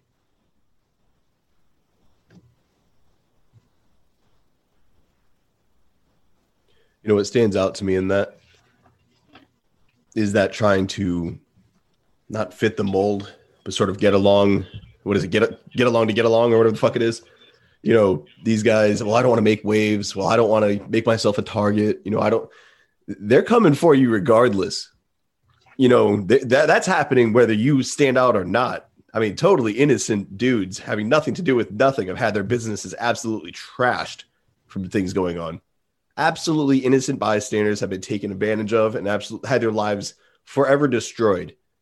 And they were doing the right thing and just trying to get along, trying to be good and not make waves. The book is Empire Divided. Not the empire is dividing. It's divided. It has happened. We are in this. Now is the time where you meet those other individuals who will make you prepared mentally, physically, spiritually for what's to come your way. So you are ready no matter what happens. It doesn't matter what you do. It is happening. You cannot stop it. You cannot avoid it. You cannot say, well, I'm not a part of this revolution. Motherfucker, you're in the middle of Boston. You're in the American Revolution, whether you want to or not. I get it. You used to make ties and candles. Well, you better find a fucking rifle. Like, it's not going anywhere. So in that, when it comes to the kings and heroes, and when it comes to sort of the conclusion of all the virtues prior to this, what would you want the final takeaway or the final point to be for the men who are reading? They just closed the book and they're like, fuck, he's talking to me. I think the last words I wrote in the book is the choice is yours. And that's where it is. It's empire divided. It's split. And you have to pick a side. I don't care which one you pick, but pick one, because you're going to get ran over if you're just standing there in the middle of the road. You're that indecisive squirrel that ends up flat on the pavement because it can't decide which side of the road looks better. Doesn't matter. Get on one side and fight. You might win. Get on the other side and fight. You might win. But pick a damn side. If you're going to advocate for men being men again, and men raising sons to be sons, and men raising daughters to be daughters, then pick the damn side. Stop trying to get along. Pick the damn side with the rest of us who are trying the same things and say, I'm all in. Or if you're completely content with some guy in a dress walking in there and taking a leak next to your daughter, or your sons being exposed to twerking trannies at their school library, or your son being told that he's born evil and everything about him is wrong and he should be ashamed of who he is and what he is, and he should cut his dick off and castrate himself chemically. If you're okay with that, then get on the empire side and shut up about everything else. Pick one. If you're okay with every single thing about you being labeled, if you have a pair of balls, well, you're evil, you're racist, you're misogynist, you're a broken woman, you should have been born a girl, and you were a mistake of nature, and you're okay with sitting there and listening to all of that crap, and you fully believe all that crap, then pick the other side and stay there.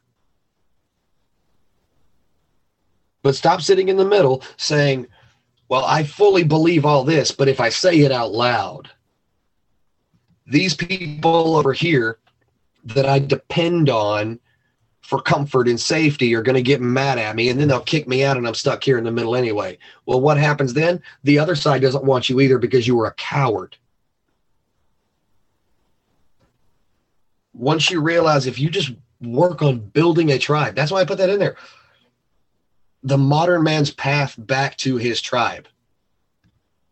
Choose that side. You'll find like-minded people that will say, hey, come over here with us. Oh, they don't want to give you a job? Well, majority of all of us are successful. Come work for one of us. I could use a guy who is good at accounting for whatever. I could use a welder. I could use somebody to just do manual friggin' labor. We do that all the time in the FOE. We have members hiring other members because, hey, I don't want to go and work for this hyper woke, please insert your pronouns onto your name tag company because I feel like I'm being placed into a hostile work environment because I can't say what I just would naturally say. Not anything offensive or demeaning, just be me without being preached at that I'm evil and I need to constantly be reminded in meetings of how evil and wrong I am. Don't worry, bro. Come work for me. We got you. You don't need those other fucking people. But you have to build a network of those people that you can rely on, that you can say, hey, you know what? I'm hiring. Bring you other guys over here. That's the power of a tribe. I can send out a smoke signal and my people be like, yo, I got you. And that's it. Because I chose their side over the side of this globocentric bullshit where everybody's supposed to tolerate everything and just be stepped on and owned, where you're not allowed to make your own decisions anymore because the people who are in power don't believe you're smart enough or capable of it. Do I sound like an extremist? Yes, I do. Am I an extremist? Yes, I am. Because extreme measures are needed for extreme change. There needs to be a chaotic and dramatic break from the empire if you want to have any hope of being your own goddamn man. You can't, well, I'm going to just kind of put my toes in over here and feel, no. Get your pants off, jump in. Let's do this. It has to be chaotic and it has to be dramatic so the other side gets the damn point. So that the ones you're going to side with know who you are and, okay, this guy's a man. He's got some balls. Let's roll. I'll stand beside him. People think, well, I don't want to end up alone, isolated against the empire. You're not.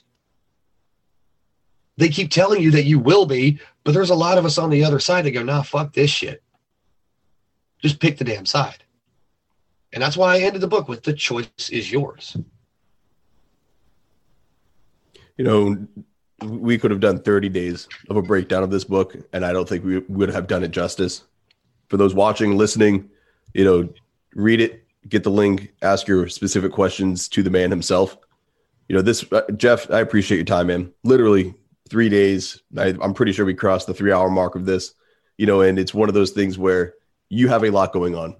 We're both really busy men. So for you to take that time to break it down, not just on my channel, but also with that understanding that there is literally nothing you didn't answer. So to have that access to your mind, for you to let me in there inside the walls a little bit, if you will, peek around, see what you were thinking when you were going through this. This is an extension of you. I have a piece of you in my hand right now, and it's incredible how this went from thought to literally in Rhode Island right now in my hand. And it's a personal thing. Anybody that's ever published a book or published a serious work of art understands that a piece of you goes with that. That piece I carry around, my son, it's entered his life. And again, I don't say that lightly. I'm very, very, for obvious reasons, particular on what's going into his mind. And when I finish that, it had to go to him because that's my heir. That's the closest, the best man I know is him. And it's great to be able to pass that to him, the lessons that you're sharing with me. So for those listening, the slogan of the Family Alpha is acta non verba, which is Latin for deeds, not words. I chose that from day literally number one before I ever launched the blog because it's about what you're doing. It's great to say those things, as Jeff just broke down very eloquently. I'm not going to go back into it. It's great to say them. What are you doing, though? What skin in this game do you have? If you're a father, you have literal skin in the game of life. If you're a husband, you have literal skin in this game. You know, as a man, you need to put skin in this game. That way you have something to lose and people know where you stand. Jeff. Thanks, brother. This is a solid fucking session, man. I'm looking at my notes, dude. And I'm just like, God damn. Like, I cannot wait for the Perimeter to come out. You know, that's going to be breaking down each of these further, correct? Yeah, that one hits Amazon. If it processes fast enough, it will be Kindle and paperback on the 1st. I had set a deadline that I was going to have it done by May 11th. And that's when I first started writing it, which was 3 days after I finished writing this one. But in all of that, I wasn't satisfied. Even after I had uploaded my manuscript, had the cover design done, all of the editing is done, I looked at the final manuscript, and all I had left was to click publish. And I go, okay, give me the manuscript. And I opened up to the very first chapter, and I wrote 3 pages before the first word of the first chapter. In between where it says chapter 1, which I didn't title any of these chapters. It's just chapters 1 through 22. I don't like the way chapter 1 begins. So I wrote all of that. 3 more pages. I thought it was just going to be a little blurb. Nope. It took 3 pages. And even now I'm looking at it going, I could probably write a couple of more onto each of the other pages. But I finally said that, you know, it is what it is. Anything else will just go into book 3, which I plan on starting here in a week or so. You know, my son's leaving to basic training on Monday. So we've been spending a lot of time together just doing that. But the 3rd book, it's going to be the conclusion to the Empire Divided series.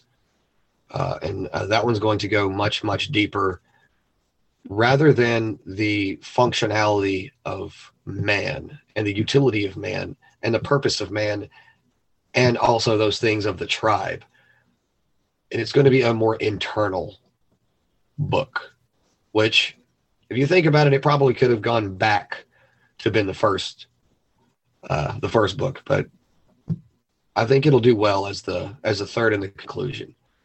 And like I said, that will be Kindle and paperback June 1st. And right now, if you go to my website before the 1st of June, before midnight on the night of the 31st, you can order a signed copy of The Perimeter in paperback. And my website is jeffputnamauthor.com.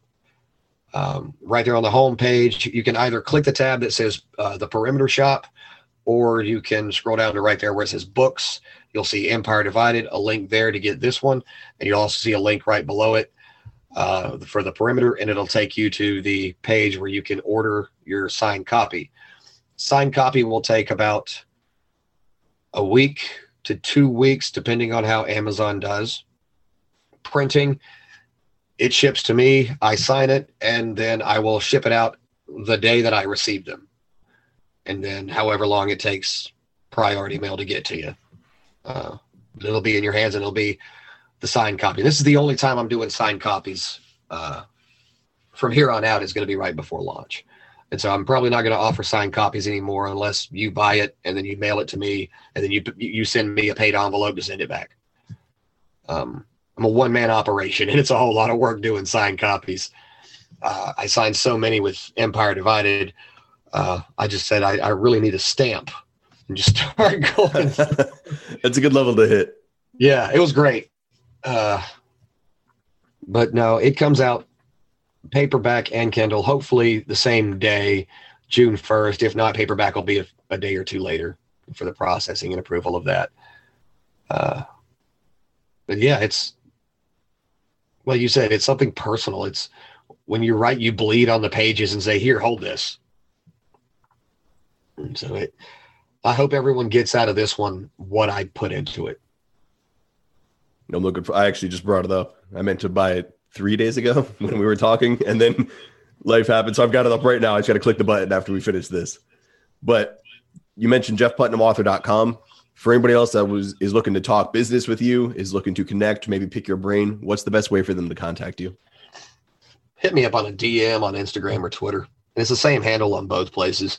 I mean, you can send me an email, but I get so many friggin' emails. It's ridiculous, whether it be from Rugged Legacy, my company, from people saying, hey, pay us and we'll review your book and put it on this. Because once you publish your book, everybody decides to freaking do that. It's aggravating.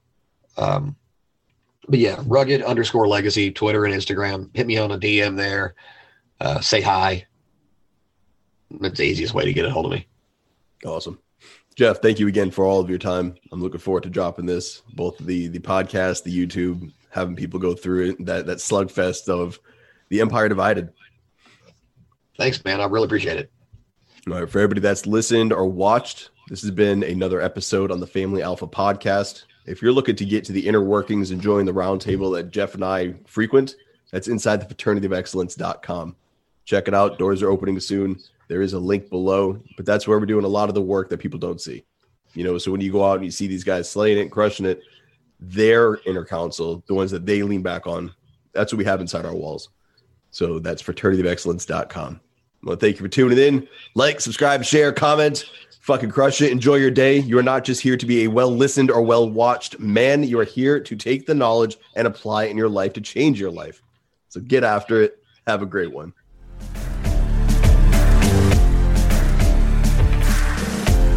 Thanks for listening. You can join our private men's-only community at thefraternityofexcellence.com. And don't forget to find Zach on Twitter and Instagram with the handle @ZachSmall_.